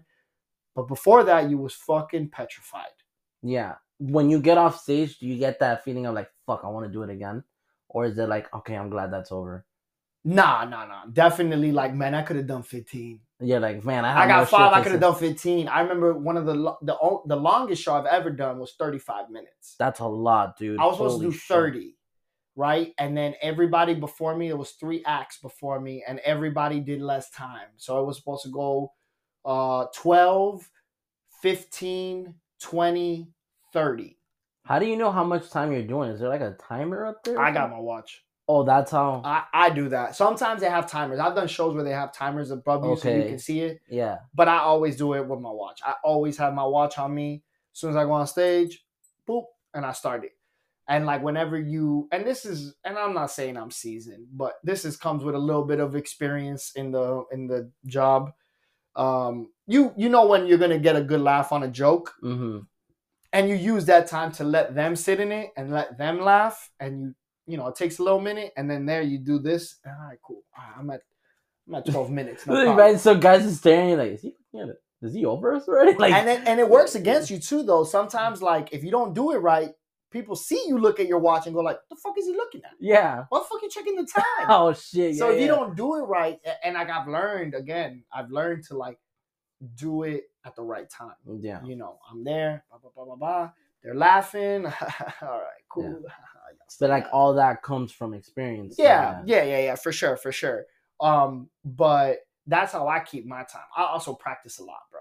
I also practice. Yeah, I would. The thing is, dude, like I fucking admire what you do, because not even in my wildest dreams, like this to me, like us talking, I think I could do podcasts. For sure. I could 1000%. I could talk shit. I feel like you could also go on stage, bro. Like you can do this, you can go on stage. Yeah, my thing is, it's going up like in front of people that horrifies me. So it's a ripping the Band-Aid, bro. I took a fucking speech class in college, and I made the stupid fucking mistake of taking it with two of my best friends. I was in that class with Brian. Oh shit. Brian, his girl at the time, and I don't know if you ever met Jason. Yeah, of course. Yeah, okay. Yeah. I took the class with them. The first day, the professor walks in, he's like, "Yo, I don't give homework, it's just straight projects. The first project is you're gonna come up here and talk about yourself for 5 minutes." I felt a shit brewing already. I was like, "Oh fuck!" Yeah, I was like, fuckity fuck. Like, and my last name's Canales, so I'm always like one of the, like on the fucking list. Oh yeah, I'm like ABC, boy, you number 3. I'm right fucking there, dude. So I was like the second or third person to go up. The two people that go before me, they got claps. Oh shit! I was like, I was like, let the stage hot, dog. That's what we call it. Like the whole thing was like, bring something from your past, your present, and your future. And I was like, what the fuck does that even mean, bro? Like, I had to bring 3 items that represented those time periods. And I was panicking at the disco, dude. I was not fucking having it. I was like, I knew it was gonna be bad. And these people are like, they're already talking shit. They're like, I was gonna fuck up. And I was like, stop it, guys. No, not. Like, they call up my name. I go up, and same thing. Like, I don't remember anything. All I remember is finishing. Everyone stayed quiet, and I just, for some reason, went to sit down. I sat down, and everyone's still quiet. Like, it's just silence. Like, everyone's just, and they're all staring at me, and I was like, what happened right now? And I just hear the professor go, you just broke a record right now. And I'm like, what do you mean? And he's like, you broke the record for the fastest speaker I've ever heard. You were supposed to be there for 5 minutes. You did 1 minute. God damn. I said my past, present, and future all in 1 minute. I can't even tell you 20 seconds apiece. I can't even tell you what I said. I blanked out. That's nerves. He's like, I thought you were gonna pass out there.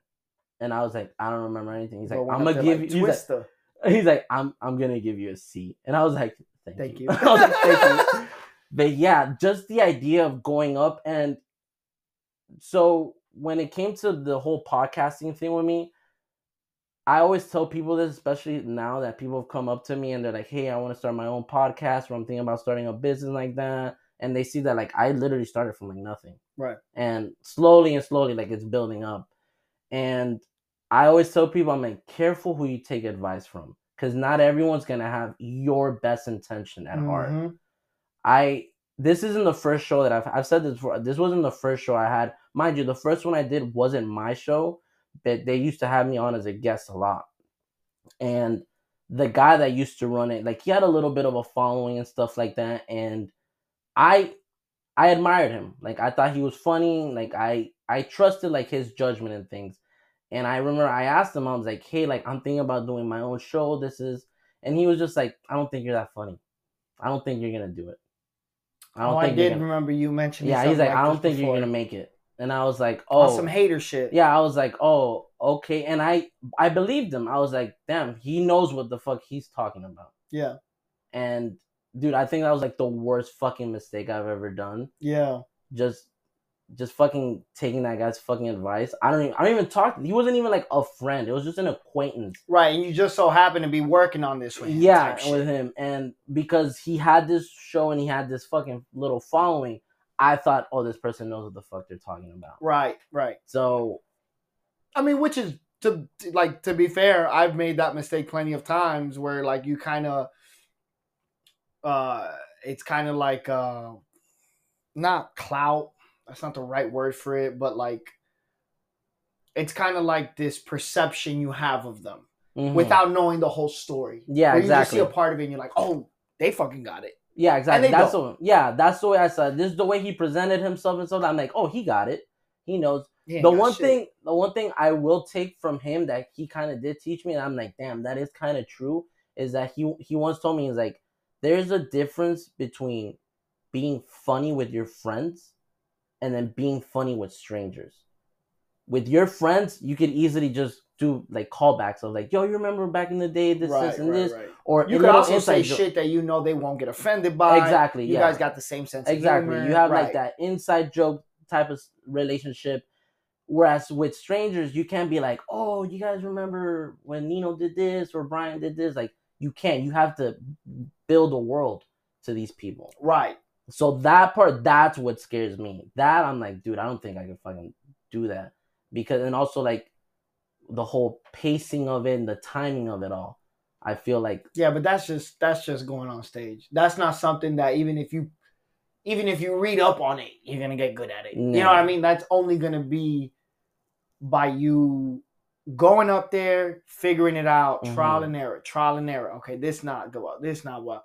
You know, like the whole thing I'm saying about like sitting in silence on both sides, sitting in silence to make you feel awkward and bad for the audience, and sitting in silence to make a joke sit and work for your favor. I've done both of those. I've been on both ends of the spectrum. When I did that 5-minute set and it was ugly silence, and when I did that 35-minute set and it went very well, it's because I knew how to maneuver it. Yeah. But that came with experience. That didn't come on some shit that I heard. Oh, I heard Joey Diaz say, so I'm gonna do. Like there are certain things you can pick on. I fucking love Joey Diaz. Hands down, one of my favorites. If you go to my bathroom right now, I have his autobiography. Like, oh, tremendous. I downloaded that shit as soon as it came out. I listened to the whole thing. Like, you go to my people are like, who's that fat guy? Oh, bro. And I'm like, how fucking dare you, bro? That's Uncle Joey, bro. Dude. Hell fuck yeah, man. Dude, fuck. Cheers to Uncle Joey, Uncle Joey, dude. There's one comedian I always recommend to people, and I feel like it's always him, dude. Like I love Joey. Talk about like. Say what he's you like want. A hero of mine, bro. Just say what the fuck you want and fuck everybody else, bro. Fuck everyone else and their little fucking cliques. Like, I'm not gonna lie. Before I dive off too far off this deep end, I think you got a following, right? Like, you know you got a following. It's not that I think. I know you have a following. I know how you interact. Shout out to your followers, bro. Shout out to your listeners, because I know that you reference them. I know they're with you. They fucking stay on top of your shit. They be sending you things. So you have a following. You know what I mean? And dog, I really do think that like you can go out there and fucking jump on stage and like, yeah, you know what, bro? It's like riding a bike without training wheels. You know what? You're going to fall a few times. You're going to scrape yourself. It's going to hurt. But in a year, you're going to know how to ride a bike without training wheels. You know what I mean? Yeah. So I don't think that should be a thing that should ever stop you from doing this. I really, like, I'm going to say, like, I really push you to really maybe in 2024, dog, if you don't want to be out here and be a fucking comedian, at least go to an open mic. Do one open mic. Get that shit off your bucket list. I think, you know what? I think I am going to do it. And as soon as you're ready, I'm not going to let anybody know. Don't let nobody know. Like, bro, you don't even got to let your girl know. You just go by yourself. Ask, baby, I know you're listening. I'm not going to fucking She's a real one. She's listening. Yeah. But, dog, I'm telling you, dog, everything, like, there's a lot of people, and again, I always say this with, like, who the fuck am I? There's a lot of people out here like, I want to be a comedian. I want to do this. I want to do that. Like, all right, bro, suck my dick. But with you, bro, like, I really do go like, bro, you got people that back you. You got people that believe in you. And, like, you got this. You have this way of expressing yourself, of talking. Like, right now, this, for the most part, not always, but for the most part, this is better than doing an open mic. Because you got more time. You get to be yourself. You get to express yourself. You can say things that's on your mind, and you're not rushed. You know, I gotta get off stage and da da da da.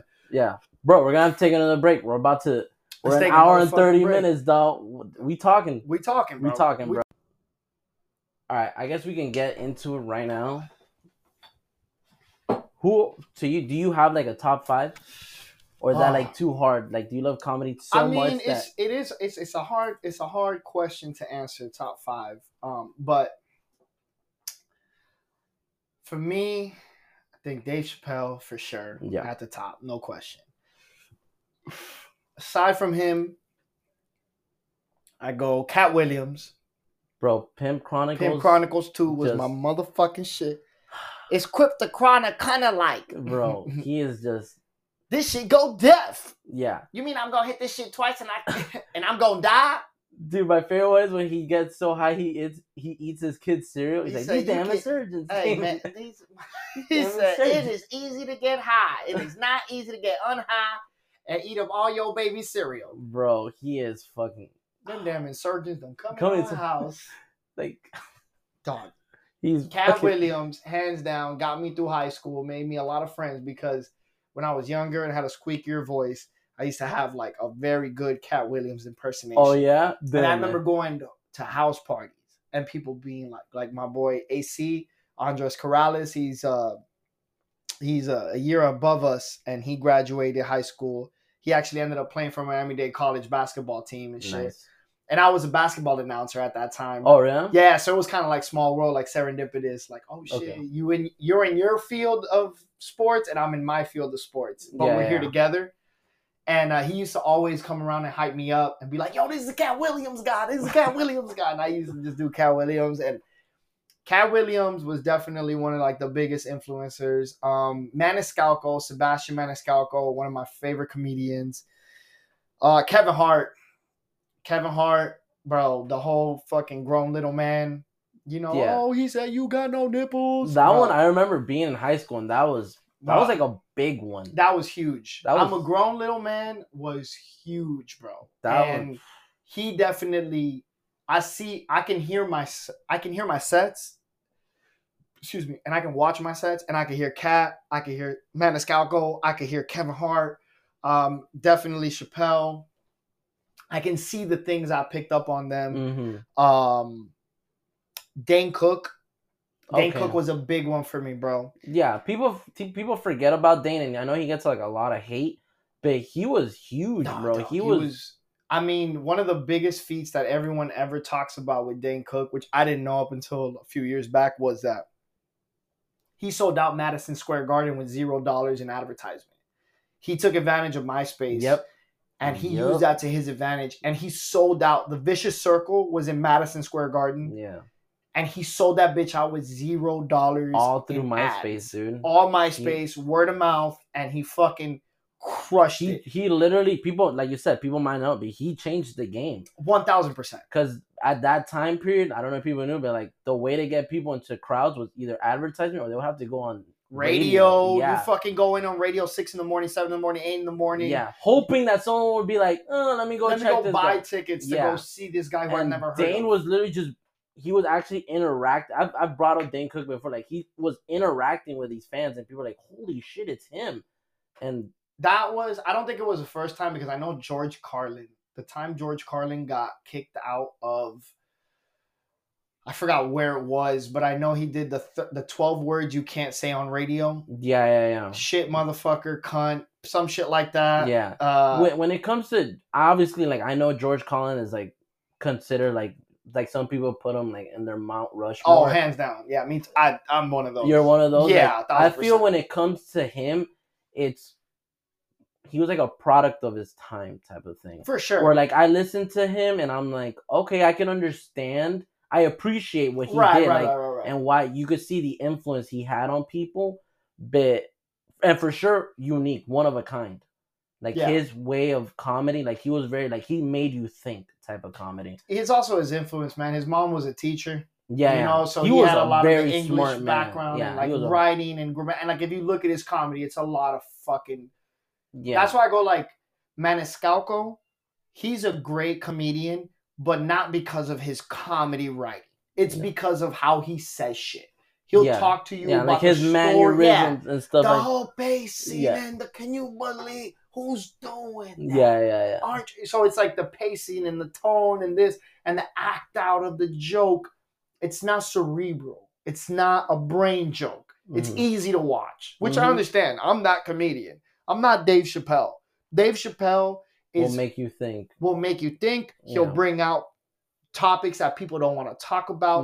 He'll tread that line and he'll tread it so finely. But again, it's almost going back to what we were saying about Shane Gillis, where like this is his style and he can do it. Yeah. Same thing with Dave Chappelle. It's his style and he can do it. And George Carlin as well.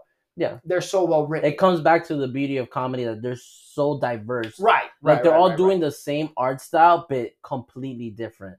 Like one, it could be said like one's doing rock and roll, one's doing rap, one's doing tech. Like they have different ways of approaching it. Yeah. All just to get a laugh. I feel like, all right, so for me, it would go Cat Williams, Kevin Hart, Cat Williams, George Lopez, Kevin Hart, Maniscalco, and then who would be my fifth comedian that I kind of just go like, man, I can sit and listen to this guy all day. It's tough, right? Like I bet like so many. Yeah, because I got a lot of names that come to mind, but like that I can sit there, watch his shit, and be like, damn. So while you're thinking about it, let me tell you my five. While you're thinking about your fifth. So for me, Dave is always gonna be number one. Yeah, I don't even count him in this. Dave is in his own category. All right, Dave is Dave. Number two for me, Bernie Mac. Oh, you made me remember who my fifth was. Yeah. Okay. Bernie Mac. Bernie Mac was a motherfucker. Kings of comedy. Holy shit.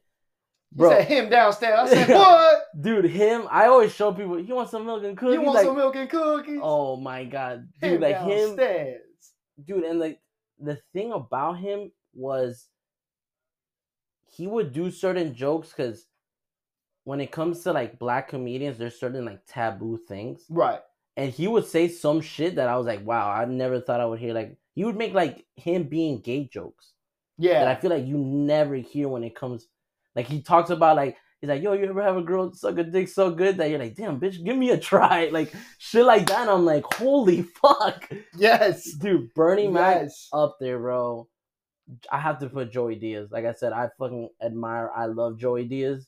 And Joey Diaz, there's like two comedians in my list that not even watching them, just like listening to them. Because sometimes like I'll be doing like homework or work and I'll be listening to like stand up. There are two comedians that have made me laugh, like actually laugh. Like, oh my God, for real. Like, just by listening to him. He's one of them. Number 3, and then number 4, Patrice O'Neal. Oh man. Damn. Elephant in the Room. Bro, he has that fucking joke where he's like, why they gotta paint black guys all messed up with the dogs? You ever see a white lady? She's there kissing the dog in the mouth. Like, he's like, oh, you bitch. You succubus bitch. And then the black guy's like, come here, you motherfucker. I'm about to beat his ass. Dude, that shit had me. My favorite Patrice bit that I know of is the restaurant bit. Where he said they got your mom. I think I'm probably butchering it. Like, spell restaurant like R-E-S. Damn, I know. Oh. Spell tomorrow. Tomorrow. Bro, dude. That shit kills me. Yeah, Patrice. And then number 5, which he's kind of like newish in a way, but he's been around for a while. It's Tom Segura. Oh, I love dude. We saw him live, and he is so. Side note. So I hosted a show for Tom Segura's Spanish opener. So this girl named Cristina Sanchez, shout out to Cristina Sanchez. She is his, or like not his official opener, but she's toured with him and has opened for him for his Spanish sets. Yeah. I was doing a Spanish show for 3 Puerto Rican women called the Triple Tota Tour. Holy shit. And I was the host in Houston. Okay. And that was the first legit Spanish show that I had done, all Spanish. And she was a headliner of that show. So shout out to her. But I had to throw that in here when you were talking about Tom Segura. No, yeah, but he's fucking hilarious. Killer, bro. And bro, killer. And one of the hardest working comedians. Dude always has a fucking special out every 11 months type shit. Dude, bro. And we saw him live and he fucking destroyed. He had people rolling on the floor, just so funny, dude. dude, like and like Effortless. and it's that like I love, but he has like no stage presence. Right. Like he's That's just his there, shtick. like That's yeah, his he's thing. like, so what's up, guys? And people are like, he's just like, hi. And the thing kid, again, like- going back to the silence thing. Yes, People listen. Mm-hmm. People will shut Yeah. the fuck up because he's not Maniscalco, where he's Yeah. like, or Cat Williams, where he's like loud and saying. He's very like right here. And he's gonna talk to you like this and tell you something about what happened to him, and that forces you to drop an ear and be like, Yeah. what is the guy saying? I gotta listen to what he's saying, and that's part of it. Yeah, and I also love like he does a lot of like callbacks. Oh. Like he talked in his last stand-up, he talked about like his dad passing away, and he was like, "Son, I want you to know I've always been a fan of a big bush." And then in a later joke about talking about his kids, like, you knew grandpa, like the big bush, and like I don't know, bro, like he is. That's the best part, bro. Yeah. The fucking weaving shit. Yeah, Putting yeah. shit in the back of your mind, made you forget about it. Yeah, he is. And then drop that shit right back on you. I love it, man. Those so that's your fifth, you said? Yeah, he's my fifth. Like those five, like anything they put out, I'm like, I need to watch it as soon as possible. So in my fifth one, and it's only right, is Joey. I'll say Joey Diaz, but encapsulated in Joey Diaz, which is the same reason why I like Bill Burr, is that fucking authentic, true, fuck you comedy. I don't care what you think. I'm going to say what I want. Bro, my wife got me tickets to see Burr. Oh, my God. I know Ashley won't because she doesn't like him. Oh, I've tried showing. I feel like when it comes to Bill, I mean, I could be wrong, but I feel like he's like a guy comedian. Like, I've tried showing him. I could see that argument. I could see that argument being made. To be fair, not a lot of women are out here talking like him. You know, so to say he's a guy comedian, I get it. Yeah. I don't necessarily agree 100%, but same thing with Joey. And that's why I have to put Joey over Burr, because I feel like Joey relates to me more. I'm not from Boston. I'm not a white guy. I'm a Cuban, well, half Cuban. I'm half Cuban, half Chileno. But I'm 50. I tell everybody, I'm 51% Cuban, 49% Chileno. I think Cuban overtakes a little bit.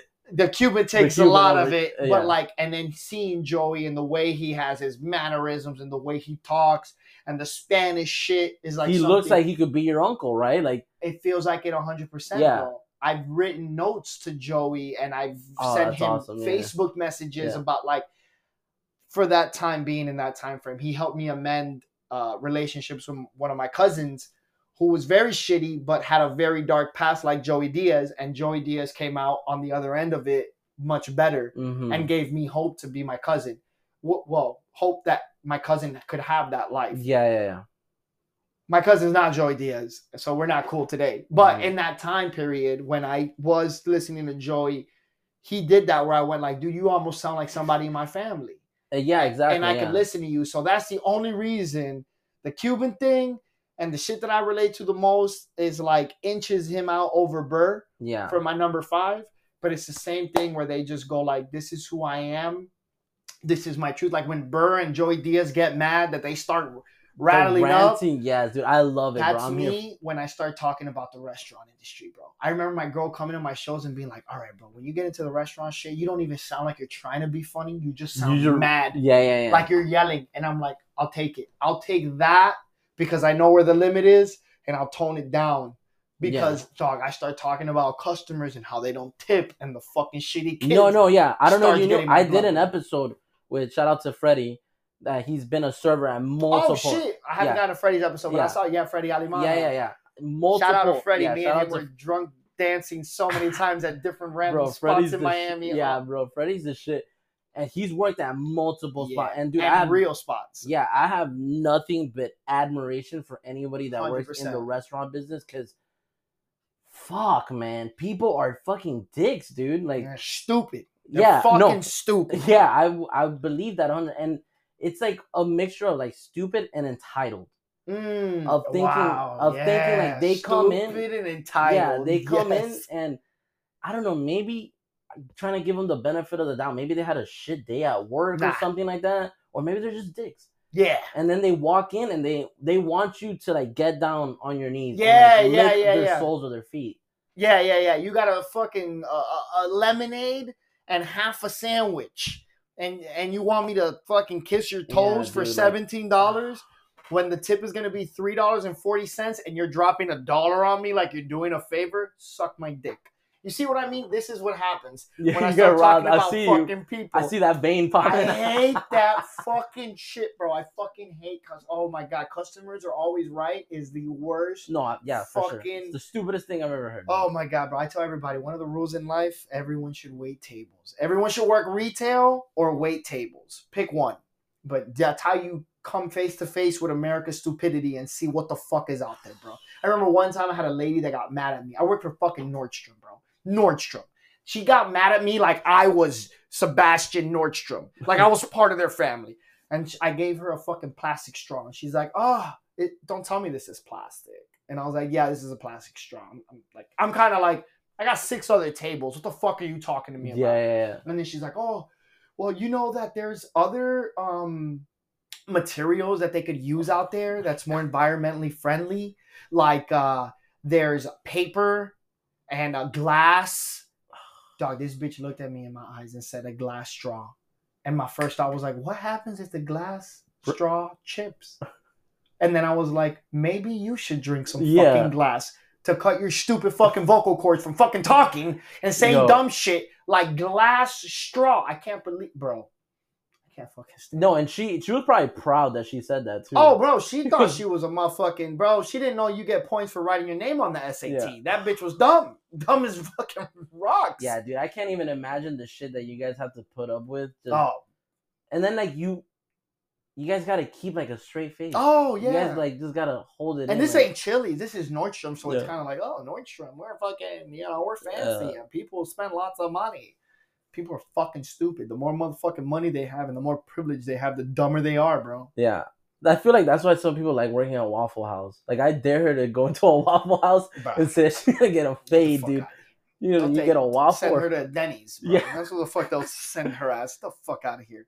Dude, that's fucking insane. But I'm sure, like, so you get, like, a lot of material being at work, though?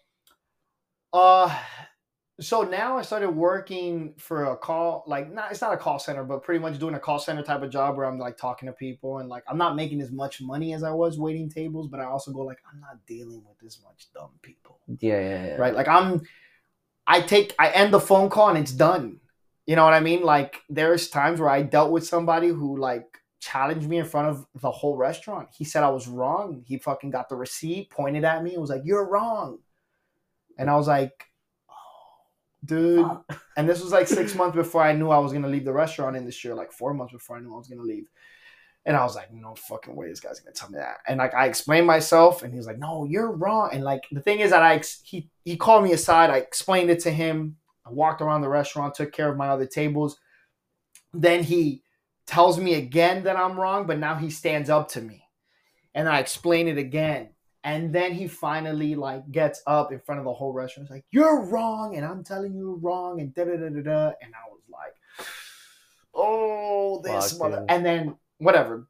Long story short, he was wrong. I was right. My assistant manager had to get involved. He knew I was right. He told him he was wrong in a more polite way because he's an assistant manager. And that motherfucker sat at my table the following motherfucking Monday. There he goes in my section. I remember as soon as I saw him walk in. Yeah, bro. There's certain people that just fucking stay with you, right? 1,000%. Yeah. He looked like Charles Manson. He goes into my section with his poor wife. I'm so sorry for his wife. She fucking deals with this piece of shit every single day. Yeah, bro. Shout out to her. Shout out to her. I don't know. Maybe he's got good money and that's why she's legging it out. But whatever. It's like when you stay with the company for the pension. Anyway, right? She's there. He's there, and he sits in my section. And I looked at the service and I said, "Dog, who wants it? I'm not getting it. I'm not taking care of this fucking guy. You can get him the fuck out of my face." And I don't have to deal with that today. I make less money, but I deal with less bullshit. Yeah, there's less stress in your life, bro. Bro, I'm telling you, work in the restaurant industry, people are fucking dumb. They're entitled. They don't know. And like a few times, like I was young when I started working and I was like, "What? You want honey mustard? I mean, I don't have any, but I'll get some honey and some mustard and I'll make it myself." Yeah. And now I'm like, "Yeah, we don't have mustard or honey. You can get the fuck out of here." Yeah, fuck you, dude. Fuck you, bro. Yeah, that's what the restaurant industry does to me. But and just going back to the Joey Diaz thing, this is why I love Joey Diaz, because Yeah. this energy right here is what I bring on stage. Yeah. And that's when my wife's like, "You're kind of scaring people," and I'm like, "Good." So your wife goes to watch you and stuff? Oh, bro, my wife went to watch me even before we were officially dating. Like we were just talking, and she went to that place, Feat.Cbas, Okay. the place that I first went to. That was at every Thursday, Mike, and I had been doing comedy for about so I did comedy for a year, then I worked on a podcast for about a year, and then I jumped back into comedy for now going on 6 years. So when I met her, I had just started picking back up in comedy. No, this was before I took the hiatus to go do the podcast. But anyways, I had been doing comedy for about a year, and she was like, "You're just gonna go up there and talk to people?" And I'm like, "Yeah." And she went to the first one, and like she doesn't go to all of them, obviously at this point. But like if it's a big show, especially like if I got shows in Dallas or San Antonio, shit like that require a drive, she'll come with me to come show love. But she's a little over it, you know what I mean? Like she's seen it, she's heard it. Yeah, you know, but she definitely supports me 1,000%. No, that's awesome. That's like the most important thing. Yeah, dog, it's important. But like, I remember one time I did a set. I'm like, man, that shit was fire. That shit was good. And she was like, it was okay. Dude, that's how I feel with me and Ashley. I'm like, that. I think that episode was good. Fuck you mean it was okay? And this shit was like, great. Yeah, and they're like, but sometimes you need like that outside, like 100%. I need it, like, because sometimes Ashley will be like, you know, I don't think that one was that good, and then people later on will be like, you know, that one wasn't that good. Yeah. Like, fuck, she was right. The best thing, like they say, bro, behind every great man is a great woman behind him. Yeah. With a sandwich. So. And coffee. Yo, shout out to my boy Mike Rife. You know what I mean? Yeah, right. But in all seriousness, I always feel like I'm very spiritual. I don't know where you stand. I don't know where you stand with like spirituality or anything like that. I'm not sitting here and telling you I read a Bible. I use the Bible as a tool. I don't think it's the end all be all. I also look at other sorts of like universal languages and shit. And I'm big into the universe. And I think that a woman, in our case, a woman behind us supporting our dreams, supporting what we want is definitely a huge foundation to what we're trying to build. Yeah. And having a partner like that next to you, and regardless of what, if you're into men, if you're into women, men, I don't give a fuck. The point being that it's a symbol of a person who's behind you to help you build these dreams up. I like that. And they'll tell you, yo, I think that shit was, like, I'm sorry, but like I think that shit was kind of whack.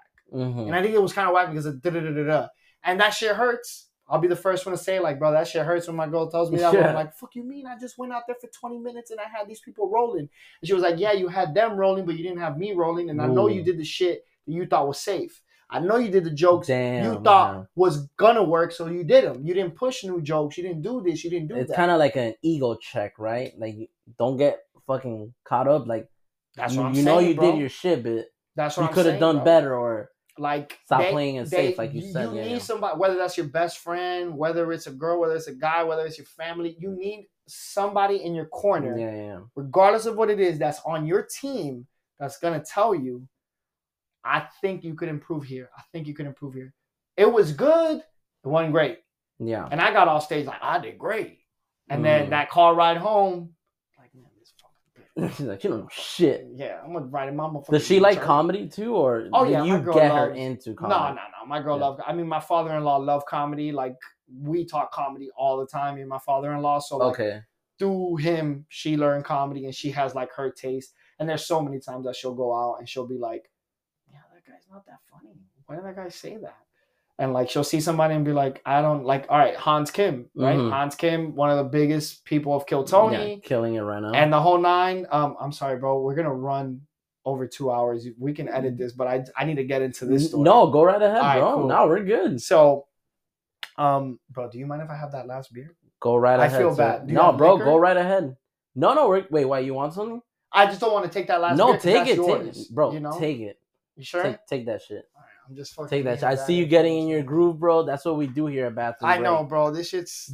I want people... This, what you're doing now, this is what I want this show to be. That's why I go like, bro, you built the environment for it, bro. No, I love it. It's I love, not thank some you. Bullshit. No, thank you. Like, this is what I want. I always tell people that, you know, people hit me up and they're like, I'm thinking about coming on the show, but I'm nervous or this. And I'm like, you're talking about yourself. That's it. Like, that's all I want people to do. Man, I've been craving this for a little minute.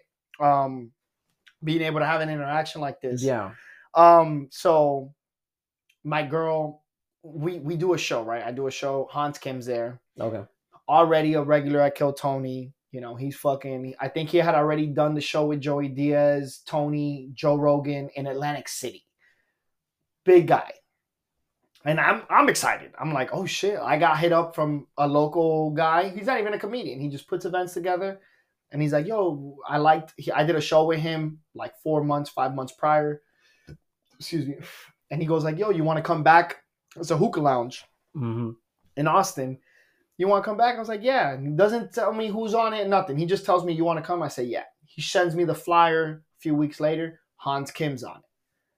And I'm like, fire. I'm like, dog. Like a little bit of me is like, I don't like to like, you know, dick ride or anything. Like that's never been my MO. I think if I dick ride, I would have been I would be currently right now a way more popular, better comedian than what I'm at right now. But I refuse to do that shit. Okay. And it's almost like a flaw. But I'm excited. I'm like, bro, Hans Kim's going to be there. I'm going to be able to talk to this. I mean, mind you, I've been signing up for Kill Tony for the most part, every Monday or every other Monday for weeks on end. So I'm like, oh shit, it's Hans Kim. He's going to see me. I'm going to do well. Yada, yada, yada. Bro, Hans Kim doesn't show up till like 2 minutes before his set. He does his set and he rides out. Damn. We didn't get to interact with, which I get it. I'm like, he's probably going to go fucking smoke with Joe Rogan. You know what I mean? Yeah, exactly. I'd rather fucking smoke with Joe Rogan than hang out with these schmucks. I get it. So my girl, whatever, he goes up and he was a closer of the night. And then my girl, like, we get in the car. My girl's like, I mean, like, he really wasn't anything out of this world. Like, yeah, I don't see what the hype is about. And I was like, damn, like, fuck, this guy's like a regular on fucking Kill Tony. Yeah, this guy's out Monday here opening starting the show. Yeah, you know what I mean? Like, and she's out here like, bro, like, nah, man, like, it don't do it. She took me to see Kevin Hart in San Antonio at the AT&T Center. She took me to see Kevin Hart, and I'm like, man, god damn, that was so hype. Like, bro, I seen, like, shout out to my girl. She's taking me to see Joe Rogan. She's taking me to see Kevin Hart, Bill Burr, Joey Diaz. We got tickets to see Joe Coy once we're back in town. Fire. My girl has, like, exceeded my comedy goals and some with my idols and everything. Yeah. So we leave from Kevin Hart, and like, I don't even think we got to the car before she's like, nah. Holy shit. Didn't do it for me. I'm like, tough critic, man. I said, what? I was like, he said he ain't got no nipples type shit. Like, what the fuck you mean? She was like, nah, man, doesn't do it for me. And I was like, I told her, I was like, I get it. I feel like, again, I'm like a fan of Kevin Hart. Yeah, that always I'm a fangirl. I appreciate it to another level because it means something more to me. That's why I told you to have that motherfucking. No. Can you pass me the water? Oh. Yeah. It's my man's virgin. Thank you. Woo. Thank you, Mindy. Where's that from? Come on, bro. Seriously, do you really want to get into this right now? Come on, bro. Where's it from? The greatest movie of all time. Of all motherfucking time, bro. My listeners are so over me talking about Superbad, dude. I don't give a fuck. I got so jealous when I was listening to the Gerson and Boo Boo episode. I had to. Superbad. I was like, yo, that's my motherfucking shit. Dude, that to me is the greatest comedy movie of all time. I illegally downloaded Superbad onto my laptop to watch it at Gerson's house. Yeah, back like in 2017 or something like that. Yeah, we had a whole fucking movie night, like half of fags. It was just us. It was Boo Boo, Bismarck, Gerson, and I.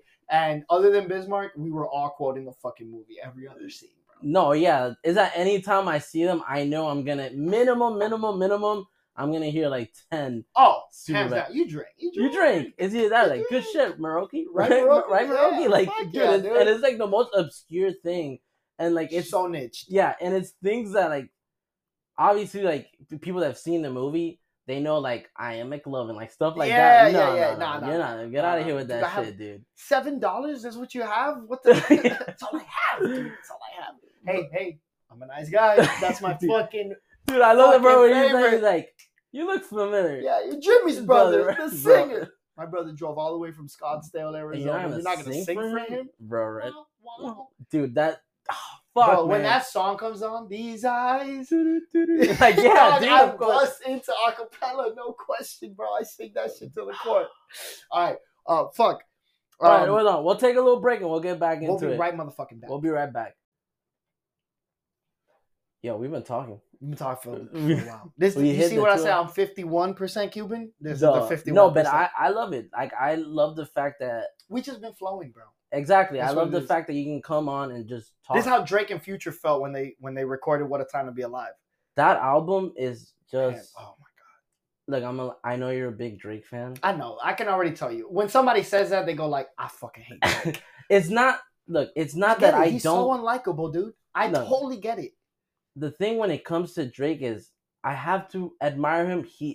When he first came out, I thought he was gonna be around for a little while. I'm not even gonna lie to you. When Best I Ever Had, like I remember the music video when he came out, I was like, yo, that music's kind of gay. The minute I've heard Best I Ever Had, the first time I ever heard it, first listen, I said, oh, this guy's I remember gay. I listened to that, and for most people that started listening to Drake during that time period, he didn't have that many rap songs. Like all he had was like R&B stuff, his mixtapes and stuff like that. So I was like, I can't get into it. And then I think he dropped, was it Houston, Atlanta, Vegas? Mm-hmm. And I was like, oh shit, okay. November 18th, fire. I was like, oh shit, okay. But once again, I thought, okay, here's this guy that, because really think about it, from Young Money, just him and Nicki? Yeah. Like people forget, like they had a whole roster. They had a roster. They had a whole roster. I mean, look at Bedrock. Yeah. I think Bedrock had Tyga. Yeah. Oh shit, Tyga. Yeah, had Wayne. I know Justin Bieber was signed to Young Money for a little bit too. Yeah, but everyone forgets about everybody else. So I thought, okay, here's this guy that, and then I heard he had been in Degrassi and stuff like that. So I was like, awesome loser shit too. Like I was like, oh, he's in a wheelchair. Yeah, like what a loser, dude. In a fucking Canadian. You can't even walk. Teen soap opera. They have guns in Canada. Yeah. You know what they call bacon? Like fucking ham. Canadian fucking ham. Losers up there. Oh no, Canadian bacon is ham. It's ham. And I'm like, bunch get the fuck out of here. Bunch of maple drinking dorks up there. What's that a boot, eh? Yeah, and I'm like, so you're telling me this Canadian guy from Degrassi is gonna be the future of rap? I didn't believe it. Fair enough. Me too. And I will admit it, he's proved everyone wrong. Right. Whether you hate him or not, he is rap. Yeah, I mean, as a Drake fan, I will say I wouldn't necessarily put like when people say like who's your favorite rapper. I'll never say Drake. I say Drake's my favorite artist because he can tap into like so many different genres. Did you see that picture of him with Morgan Wallen? And people were like, "Are you fucking kidding me?" Who's Morgan Wallen? Dude, like he's like this big country guy. Like he's where he's wearing the hat. Yeah. Bruh, if Drake drops a country album, I swear to God. Yeah, but I'm saying like you said, he knows how to. His marketing team is him and Taylor Swift like, or like he's almost like, bro, I know you're a big Pokemon fan. He's like Ditto. Yeah, you know what I mean? Like he knows how to match other people's shit. Like, bro, you ain't never gonna see J. Cole do a love song where he's like singing and shit. No, but J. Cole, this is a J. Cole. It doesn't household. mean that J. Cole this can't, is, bro. See, man, this is what's that fucking song? That they have together or no. J. Cole, where he's talking about the girl that he wanted to fuck, man, in middle school, and she's Wet Dreams. Wet Dreams. Come on now, that's a love song without being a love song. Yeah. You know what I mean? So it's not like I'm not saying he can't do it. Mm-hmm. He can't do it the way Drake do it, where he be singing. No, of course. But like, don't get me wrong, I'm a motherfucking J. Cole fan. I was the first motherfucker that got pissed at Ticketmaster when I found out that after I went to go see Drake and Lil 21 Savage, which I'm not a big 21 Savage fan. Oh, you don't like him? I like him. I don't want to see him in concert. I'm only there for Drake, and I took a piss during his, I gotta go pee right now. Yeah, I was like, I've been holding it. I'm gonna go pee while 21's on stage because I don't really know his songs like that. I can't sing along. And dude, then isn't that a thing getting older? Wait, hold on, isn't that a thing getting older? Oh, you gotta pee? I'm like, I gotta go pee, bro. Like, dog. You're like, I don't want to miss this, but I really have to. I was listening to an episode of Theo Von and Tucker Carlson on this past weekend with Theo Von's podcast, and they talked about peeing at one point, and like, I was like, I'm not there yet, but I'm on the way. Yeah. Like, I hear what they're talking about peeing and the stream and I'm like, fuck, I'm almost there. Like, I'm like a solid like 7 years away from being there before I start dealing with these things. And I'm like, bro. Yeah, definitely signs again, going back to Drake, signs of the motherfucking time. Yeah, once, especially like, bro, you're at a concert, you've been drinking, dog. Like, you gotta drink. You know, once you pop the fuck. To be fair, I got hung over the night before we saw Drake, and or 2 nights before Drake, so I didn't drink the next night, and then the second night after the hangover was the concert. Mm-hmm. And I couldn't drink like I wanted to. My body just didn't want to drink like even if I was gonna pour shots down, my body was gonna say no. Yeah. So I was pretty sober for the most part. Like I you really don't want to throw up at a beers. Drake concert. Nah. Only if 21 is on stage, because then you can afford it. You can afford to miss that part of the concert. No offense to 21. I did the same thing when I want to see Drake and I think Future. But regardless, how did we get into Drake? That's what I'm saying. We were talking about something else prior to that. I am honestly blanking how we got into man, and Drake. I knew I had it. I had brought it back in my head because I was like, oh, I'm gonna bring it back. I know where we was at, bro. You know, I've noticed a problem. Sometimes Ashley will tell me where she's like, bro, you guys start talking about a topic and you go on rants. But she's like, you just go on like these rants and stuff and get off topic. Yeah, and I was like, just I didn't want to blame it on myself until yesterday. I was a guest on somebody else's podcast, and they're pretty like time restricted, right?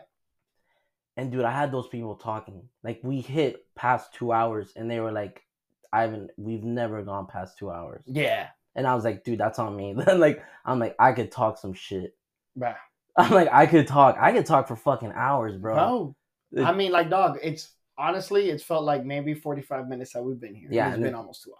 Yeah. You know what I mean? Like, yeah. That's the biggest compliment somebody can give me. They're like, I didn't even feel it. Dog, not at all. Not at all. Like, I've heard that so much in my life. I didn't even feel it. Like, same, bro. Same. Well, I did. That's all I care about. It's like, well, I finished. Good night. Good motherfucking night. And then I turn around. I'm gonna take off like my fucking. Good night and good luck. That was a song on Drake's Heartbreak Drake at one of them, 1, 2, or 3. All right, so we were talking about Drake, and we're saying this is a J. Cole household, which I love J. Cole, by the way, hands down.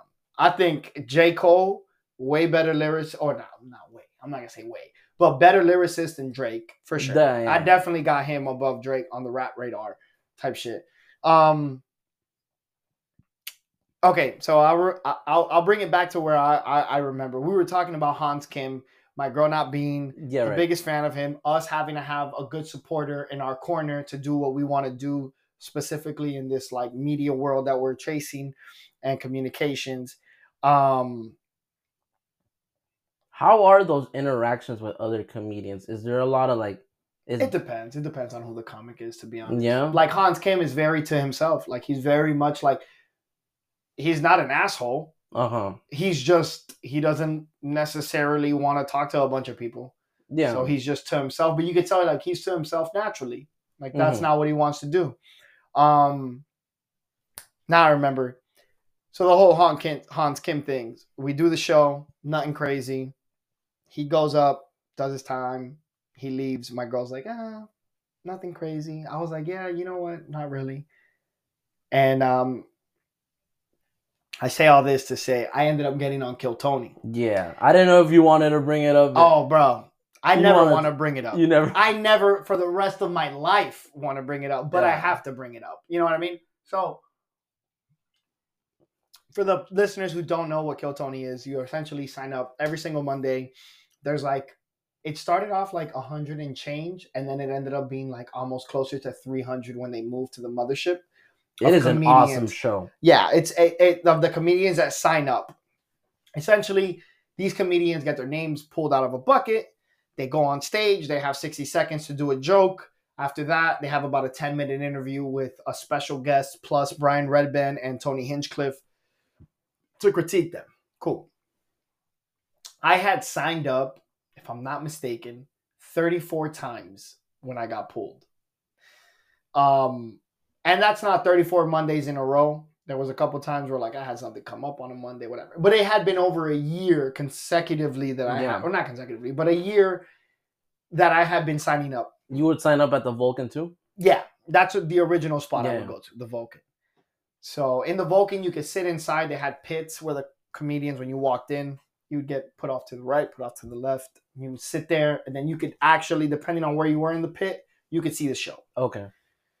So I did a number of Kill Tony signups. I saw a number of episodes, whatever. And every Monday I'd wake up with like, today's the day, and I never get picked, and then finally one day I did get picked. And I'm sitting there at the bar next door. This is at the mothership, and how crowded is that bar? Because they say like sometimes like there's like 200 people. That sign up, right? it's pretty crowded. Yeah, because they have 2 floors. Yeah. So like you have like the bottom, it's a swarm of fucking people. And what, someone like rushes in and they yell out the name? Yeah, so one of the door guys next door, shout out my boy Colt. Colt, I don't know if he's still the door guy. I'm pretty sure he still is, but Colt, he works for the mothership.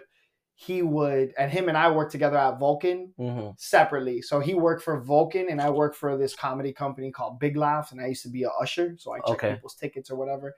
And we used to like talk shit all the time. Super cool guy. So Colt ends up being the door guy that day, and Colt walks up. He goes up and he says like, next comic coming up to the stage, Cbas Matar, you're the next comic. Bro, I had just ordered a fucking Johnny Walker double. Because, bro, this is the 34th time I'm not getting picked. Right? Yeah. That's my thought. I'm not getting picked. And they fucking call my name, and I'm like, oh, shit. Like, that's me. Yeah. Like, that's fucking me. Yeah. So I'm like, all right. I'm like, I shoot the fucking shot back. At this point, the alcohol, it's kind of like when you watch something happen when you're drunk and it sobers you up. It's the same thing. I'm sobered up right now. I don't even feel that second shot of fucking, or third shot of Johnny Walker. And I'm like, all right, here we go. You go behind the door. You go backstage before you walk into the club. They like take everything out of your pockets, put it in this basket, whatever. All right, cool. You go in, they put a little band on you, and you go up these stairs, right? There's another comedian already on the stage, right? Let's say like this door, and there's drapes. And there's a guy with a headset. And he tells you, all right, bro, there's an X right here. Soon as that comedian gets off, I'm going to hold the curtain open. You're going to walk in, and the microphone is going to be like directly to you, a little to the right. And that's all you do. You go up there, you grab the mic, and you do your shit. I was like, all right, cool. So the guy gave me a countdown. He went 5, 4, right? As soon as he went 5, I high-fived him. Oh, shit, dude. And he started laughing. He's like, no. 4, 3, 2. And I was like, oh, okay. Dude, like, I'm so nervous, right? I'm in my head, and I'm thinking, like, what joke am I going to do? Where do I go? Do I do this? Do I do that? So I have a joke called, like, the premise of it is pretty much just to explain who I am. Cbas, C-B-A-S, can't buy anything expensive. All right, cool. Nice. That's the joke. I go on stage, I do my bit, whatever. Not the greatest bit. I'm technically the first bucket pull of the night because the guy who went on before me was the new regular. So he goes up. I'm not going to hold back from saying this. The guy did ass. If you look at episode 621, he goes up, he does ass. He gets no laughs, and you can kind of tell he's trying to force it. Whatever. Cool. But he's like the new Austin regular. Oh, Tony's like, that's how you do it. Whatever. Calls me up. Crazy thing is that when he calls me up, there's like 200 names in this bucket. Yeah, I was going to say, because I saw the episode. This was the crazy part. So the bucket's there with all the names. He goes in, a piece of paper goes flying off. Right. A piece of paper goes flying off. Someone hands it to him. He puts it. I think he reads it, and he's like, no, I'm going to put this back. Then puts his hand in again and picks out that piece of paper again. And he's like, I got to call his name.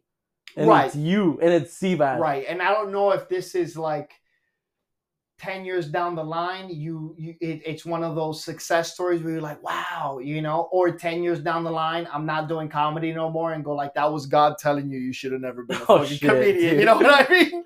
Like, it was one of those two. But I'm not going to look at it that way. I'm going to look at it like there was a purpose I got picked that night and everything, right? I'm very serendipitous, and he picks my name. It was meant to. Literally, it was meant to be. Say the thing about like the bucket pool because I can't see nothing. We don't get to see what's going on anymore. Yeah. But yeah, we like people see because it's on YouTube. We saw it. The name falls. He puts it back in. And he's like, "Yo, I picked up the same name again." When I watched my episode, I never watched. Well, obviously, couldn't watch it because it wasn't streamed yet. But I essentially watched it live. I have a video somewhere on my laptop of me watching it live and reacting to it. So he pulls my name out, Cbas Matar. I go up, I do my bit, and nothing crazy. I didn't crush. I definitely fumbled the bag. Like, it was not how I anticipated it, bro. I did the fucking meditation. This is how it's going to go, and this is what he's going to tell. Like, one of the questions he said was, like, what's interesting about you? And I remember freezing because the whole time in my head, I'm going, like, how am I going to say something that's not going to make me look like an asshole? And trying to be funny. Yeah. Right? Yeah. Because once you bomb the set, they don't want you to be funny in the interview. Mm-hmm. They hate that shit. So the whole time I'm thinking, like, how am I going to be funny? If I try to be funny, is he going to think I'm an asshole? Is the audience going to like me? So I'm thinking all these things. And he tells me, like, what's interesting about you?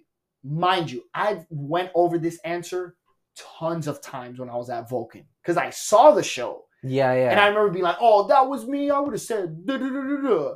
My answer was going to be, I used to be a flag boy for the Dolphins. It's not the greatest thing in the world, but it's a unique thing. No, like, that would have been. How many people do you know who are flag boys? And he's from Cleveland, so I know he's a Browns fan, and he knows how shitty they are, and I know how shitty the Dolphins are, so it's kind of something you think you can link on. But do you think it's one of those things that you have it so planned in your head that when it finally comes, was your mind like a blank at that point? 1,000%. Yeah. I honestly don't blame you at all. No. Anybody, it went blank, I feel like anybody and everybody that would have been put in that situation of, it's one thing knowing, okay, they're going to call me up. Right? They're going to call me up, so I need to mentally prepare. I got to be ready for that. Instead of you're here chilling, you've already signed up a million times, basically. Yep. Never gotten called up. They finally call you, you're like, oh, shit. Got caught with my pants down, bro. Yeah, you're like, fuck. Like, that's the way I see it. I got caught with my pants down. Don't get me wrong. I will say, I fucking fumbled the bag, 1,000%. Like, like when I watched it back, I was like, okay, it wasn't as bad as I thought it was, but you fumbled the bag. Yeah. Like, at the end of the day, they ain't no fucking excusing this. You fumbled the fucking bag. And then when we started doing the interview portion and he starts telling me all these questions, I felt like I didn't give him what they wanted. You know, some people are willing to out when he was like, oh, what's the craziest thing? Like, I mean, like, dog, you're asking me what the craziest thing I did with my wife in the bedroom was? Yeah. Dog, I'm not going to put my wife out like that. I know people who know about Kill Tony, who know that I do comedy, who want to see me on this show. Yeah. You think I'm about to tell them, like, yo, my wife did X, Y, Z to me? Like, I'm not. Yeah. And also, I'm not going to sell out to get Tony to laugh at me. Yeah. There's a lot of characters who go, it's not everybody, but I've seen there's a lot of characters who go up there to get a laugh and get the approval of the audience and whatnot. Mm-hmm. And like, granted, I didn't crush my set by no stretch, but I definitely, hands down, got more laughs than the first comic who went up before me, who's like the quote unquote new regular. It's not something I'm opinionated about. It's something that you could literally like factually check. Like, all right, how many laughs did he get? 3. Okay. How many laughs did I get? Okay, 5. You can count them. It's not something that I'm just making up. Yeah, it's something that if you watch the episode, you can hands down see. Yeah, when you're up there, what do you look at? I couldn't see the audience. I could see the front row. Yeah. And I was looking towards the back of the room, but bro, honestly, it was all like black. Like even when you're doing lights on you. Let's say you're doing like a regular set. Do you like fixate or something, or are you looking at people's faces? No, I always try to look at people's faces. I always try to make eye contact with people because it forces them to pay attention to you. Okay, because it's almost like, oh shit, he sees me. Like, oh shit, he's paying attention to me. Yeah. So I got to pay attention to him. Exactly. Okay. Right? Like it forces them to almost pay attention to you. And I always try to do that. I always, even in conversations, I'll try to hold somebody's like eye gaze. Yeah. And try to like, hey, I'm here with you. No, you I'm falling in love with you right now. Yeah, bro, I've been in love with you. Yeah. Like, you know, so it's one of 5 those minutes? things. So it's one of those things where I was like looking at the front audience. I look back, I didn't see nothing, whatever. Like there's sometimes where I know like the joke's going nowhere or I'm thinking of something. So I'll look into like behind the audience to try to fish for something. But 9 times out of 10, I'm trying to make a connection with somebody and try to make them feel like, oh shit, you're not just talking, you're here. Do you do crowd work or no? Bro, one of my best fucking, that is, for me at least, in my humble opinion, one of my best which in Austin it doesn't necessarily work the best because a lot of people are like, make me laugh, say something funny. Yeah. They don't really do the crowd work. In Miami, it's a lot of like the drunk crowd, and it's a Yeah. lot of like, you know, good looking women and good looking men who always have attention on them. So sometimes it's like, make fun of me, Yeah, exactly. right? You know, like, bro, you sitting in the front motherfucking row and you look like Vin Diesel, but you work at Walmart, nigga, I'm gonna address you. Yeah. You know what I mean? Like, I'm gonna call you out, I'm gonna talk shit to you, and I'm gonna see what's Yeah. up with you. And you're gonna like it though, because you want that attention. So I'm sure you're like excited to be back and doing comedy here then. More, bro, I'm so excited to come back and do comedy in Miami, but I'm more excited, which I didn't think I was, that I'm going to be hosting. So I wasn't even supposed to host the show tomorrow, but my buddy was telling me, like, I don't know who the host is yet. And I was like, bro, you paying? He said, yeah. I was like, fuck it, I'll host it for you. I don't give a fuck. Fuck my set. I don't give a fuck. I don't got to go up there with 10 minutes. Fuck that. I'll just bullshit with the crowd. I'll work on my crowd work, whatever. I'll throw a few jokes in that I can and like riff with it.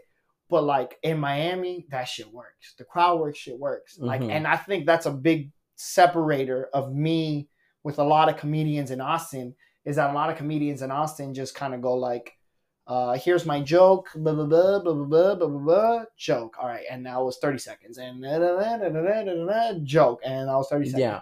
So they'll do like full, let's say like 8 jokes in like 3-4 minutes. I'm not that guy. I'm like, I'm going to tell you about this story about the time the doctor put a finger in my ass. Okay. And I'm going to tell you about the morning, how I thought, you know, I'm just going to a regular doctor checkup. Yeah. It's motherfucking 10 in the morning on a Tuesday. I told the doctor, hey, you know, hey, I'm here because I have blood in my stool and I don't know what that's about. And the doctor was like, all right, no problem. I just need you to bend over there. We got to do a rectal exam. Oh, shit. I'm 29. Fuck you mean, rectal exam? I never heard these words in my life, man. I don't even watch anal porn because that shit makes me uncomfortable. You go put a finger in my ass? Doctor's like, hey, man, you know, you go. So you try to play cool. All right, here I go. And like nobody prepares you for what's about to happen. And you go in there, doctor put his finger in your ass. Now my knees are clenching up, my thighs are clenching up, and I'm like, oh my God, I feel like I'm getting molested right now. Like I don't even know how I feel about this.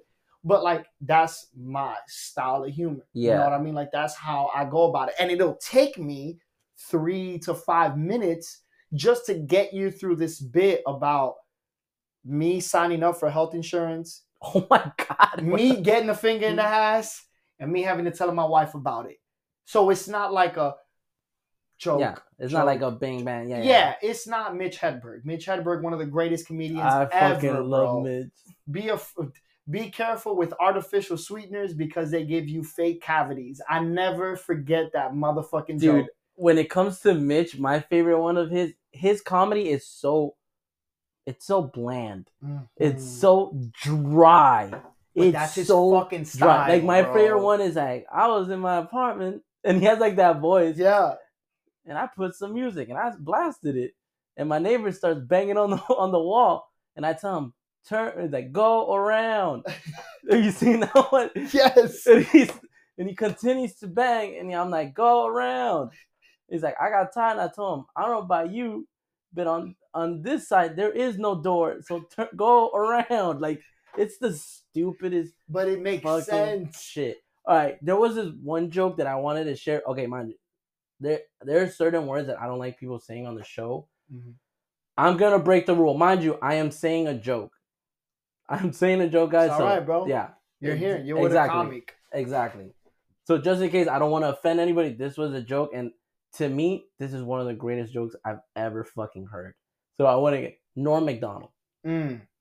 Go. So the people that don't know, this guy was basically, he was considered like a comics comic.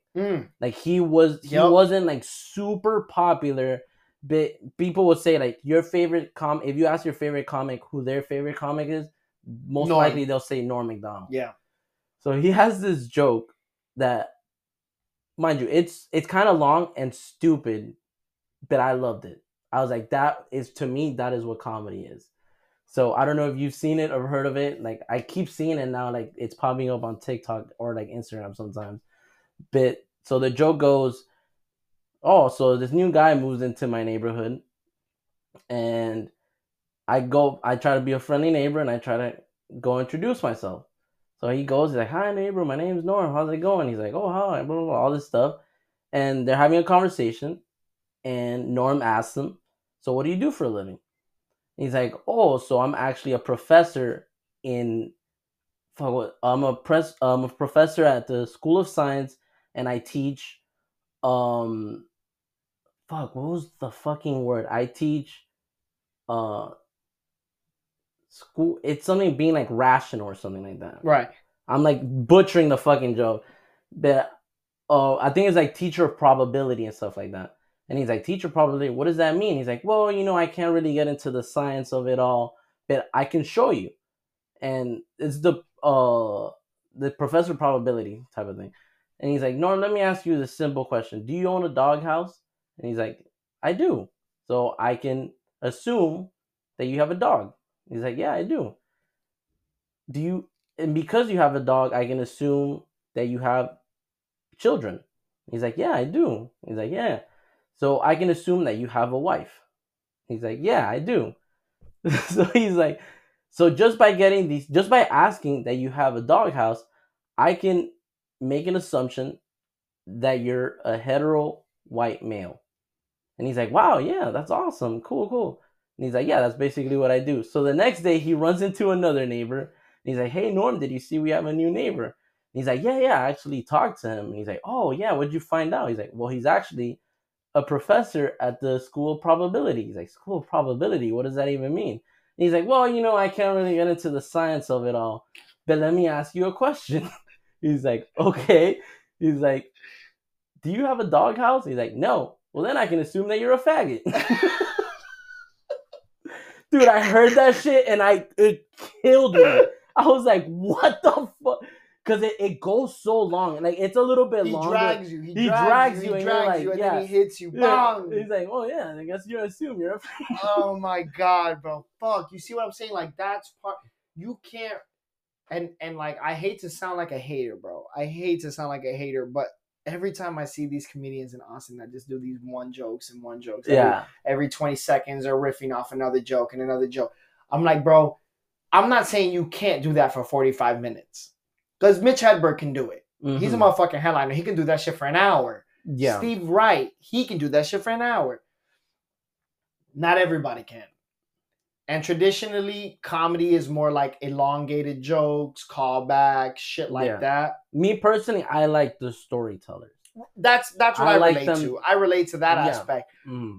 But that right there, where they drag you along and then there's like a huge payoff at the end of it, like, yes, that's my fucking style. Do you think that's maybe like an old school way of seeing comedy where now it's yeah, for sure. everyone for sure. Look at our attention span, bro. Yeah, I think that's what it is. I think this era of like new comedians, it's kind of like the Kill Tony aspect of it is like, I need to be as funny as possible in 1 minute. Yeah. I need the soundbite. I need the clip that is gonna get me viral or something like that. I sometimes feel like I'm a little outdated for comedy in the sense that like I prefer the other style where it's like you're storytelling, you're building up a thing. But if you get caught up in like, and I noticed it a lot early on in my starting out in Austin where I was like trying to adjust my material to fit them because I was like, I don't sound like these guys. So like maybe I should sound like them. And I did that for a little bit and then I was like, that's not me. Yeah. I'm not going to bet on this. I'm going to double down on who I am. Yeah. I'm going to double down on the storytelling and taking a little longer. And like, yeah, you know what? Sometimes my bits take 3-5 minutes to develop. But in those 3 to 5 minutes, I'm telling you shit. I'm building it up. Like the whole thing about me, like I swear to God, like true story, me going to the doctor and he had to, like I literally went to the doctor because I was like, yo, what's up? I'm shitting blood sometimes. That's scary. This isn't normal. What do I do? And when I told him that, he was like, yo, I need to do a rectal exam. Like I need to see if there's anything there. And that was real. It was a doctor doing his job with the information I provided him. No, and the fact that you made a joke, like could find the humor in it. Again, going back to what I was saying earlier about the Sebastian Maniscalco, where I saw him and I watched him make fun of his grandfather dying on hospice. And I was like, my brain will never not do this joke. Bro, I'll tell you something exclusive, bro. This is a All fucking. right, let's save it. Oh, this We is a gotta bathroom start. break exclusive. Yeah, Yeah, yeah. yeah, All yeah. right, we're gonna take a little break, and I want to hear this, and then we gotta wrap it up. Yeah, we'll. Ooh. All right, and we're back. Let's start All right. wrapping up a bit. We'll wrap it up. We'll wrap it up with this. So Yeah, I go on Kill Tony. Wasn't the greatest set. You can look at episode 621. I'm the second comic of the night. go look it up, guys. Don't look it up, guys. You can go on my website, cbasmatar.com, and you can send me some hate mail. I had a dude the other day. Remember I told you I did a podcast that I wasn't like fond of? Oh, yeah. It was a finance podcast. And this guy, I was looking, he said he was paying $40 for the podcast. I ended up going on. I played myself. Long story short, it was a finance podcast, and the guy shit all over my story about like, he's like, what? You don't have $10,000 million in your account? God damn. To retire? You're a fucking idiot. And you're trying to be a comedian. And I remember me getting upset with him and being like, yo, I'm going to chase my dream. Fuck you, bro. And somebody wrote literally to me today. This happened in January of this year. They wrote to me today and were like, hey, are you still poor? And their email address, they went on my website and they wrote to me and they sent like the contact info and they put like, you're bad with money at yahoo.com. So I wrote back to them and I'm like, hey, I appreciate you keeping up with my story and following with the podcast and like going out of your way to message me about this. Never been poor, but thank you for the concern. And as soon as I hit send, I got an email from Google saying like this user is unknown or whatever. So it was a made up email address. God, no. Fuck me, you know? So anyways, I do Kill Tony, not going well, whatever.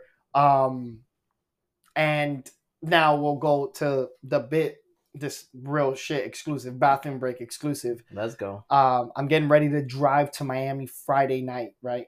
Saturday morning.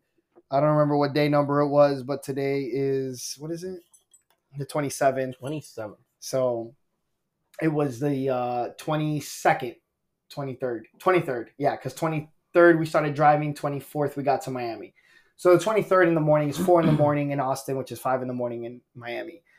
Me and my wife are going back and forth. We're loading up the car. All right, we got to take this. All right, boom. And we have like a little garage where the apartments we live in.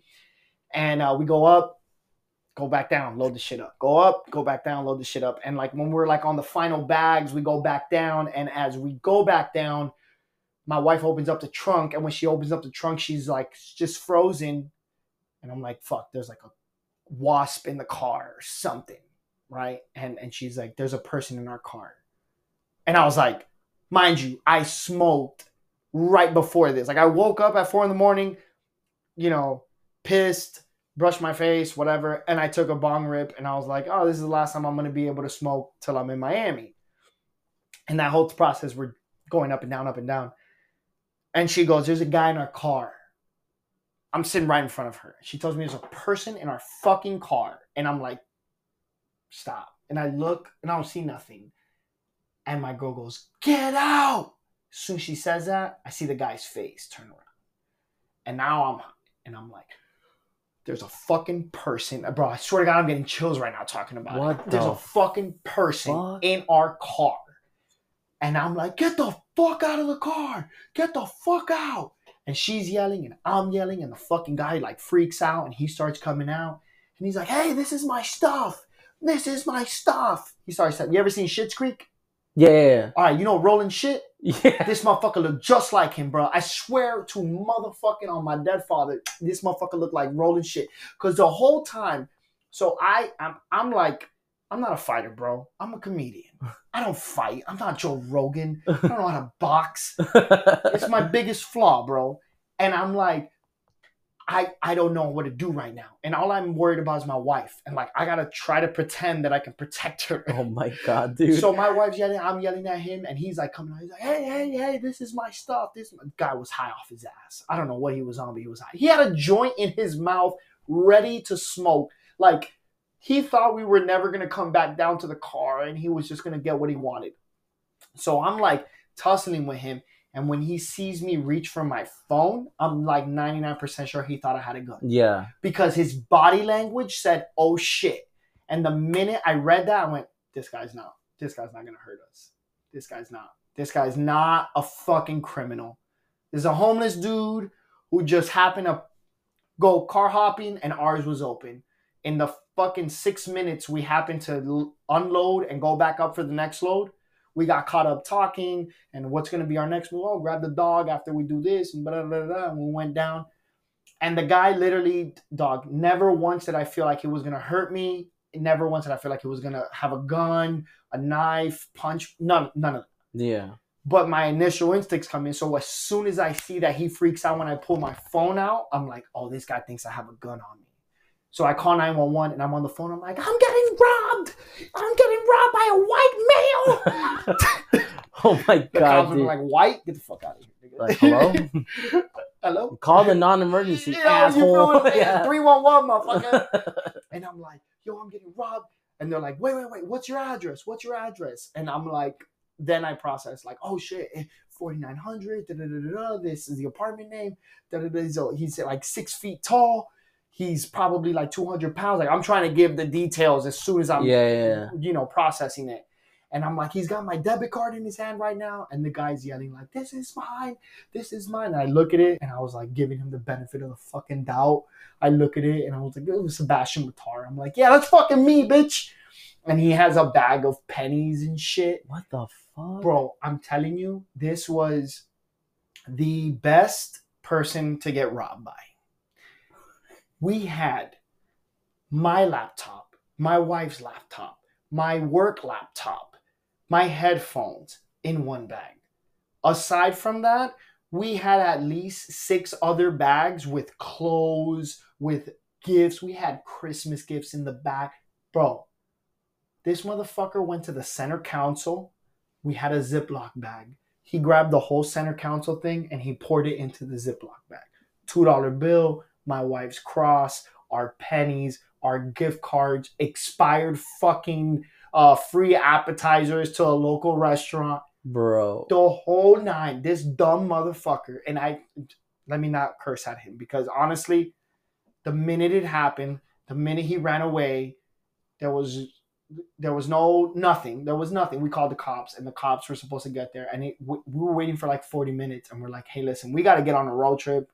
This guy was not going to hurt us. Yeah. The minute it all ended, my girl was like, I feel so bad. And I was like, what the fuck you mean you feel so bad? She's like, dude, he wasn't going to hurt us. And I was like, I get you. I understand where you're coming from and your heart's in a good place. But fuck that guy. Yeah, he was for real. robbing our shit. And I don't own a gun until, as of now, I don't own a gun. But I guarantee you I'm going to fucking own a gun when I get back to Texas. And this fucking guy, and I remember in the midst of this, me and this guy like tussling, looking at him and being like, that is rolling shit. I am getting robbed by fucking rolling shit. The comedian you was Bro, like, that was my first thought. That was the first thought I had before I even grabbed my phone and called the cops and thought this guy thought I had a gun. The first thought was, I'm getting robbed by rolling shit. Oh my God. And like, that's how my fucking brain works, bro. Like, that's how, bro, my fucking parent-in-laws, they don't know this story because we don't want to freak them out. Yeah. Because their daughter is fucking 4 or 5 states away and they don't want to be like, a homeless man just got into your car. I mean, granted, dog, the world spins in a funny manner and the universe always works for people. I don't know what he needed that he got from us. I don't know what we needed that we got from him, but I'm just happy that nothing ever happened. We didn't lose any of our shit. Real. No one got hurt. No one got shot. I mean, fuck, I don't even know who that guy is. You know what I mean? And he was more scared of us than we were of him. But like, dog, that scared the fuck out of me.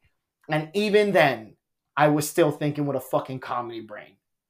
And that is the beauty of it all, bro. God motherfucking that is the beauty of it all. Cbas, thank you so much for coming on. No, bro, I appreciate you. Thank you, dog. Thank you, bro. I needed this. No, I'm glad, bro. I needed to end my 2023 like this, bro. 1,000%. This was the best way to end my fucking year. I'm so fucking blessed that you allowed me to come here. Allow me into your crib. Dude. Allow me to fucking talk my shit.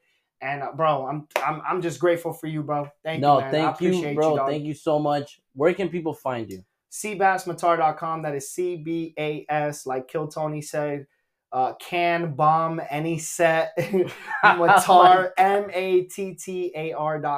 Instagram, X, Twitter, Threads, Facebook, whatever the fuck you want, bro. YouTube, look me up. I'm there, man. Hell yeah. Yeah, bro. And thank you, bro. I'm very, very fucking grateful. Very blessed that you were able to allow me to come on here. No, of course, Let's do bro. this shit, bro. Hey, anytime you want to come on, bro, anytime you're in Miami, let me know, I'll let you know, dog. Because I feel like we just scratched the surface. I feel like we could have. Yeah, we could have gone 6 hours. No question. We could have kept going, but it's about to be 10. Like yeah, it's about that time. It's bro. about that time. I know I'm gonna get pop out when this ends. Yeah. But thank you so much, bro. Nah, bro, I appreciate you, man. It's been Bathroom Break. Peace.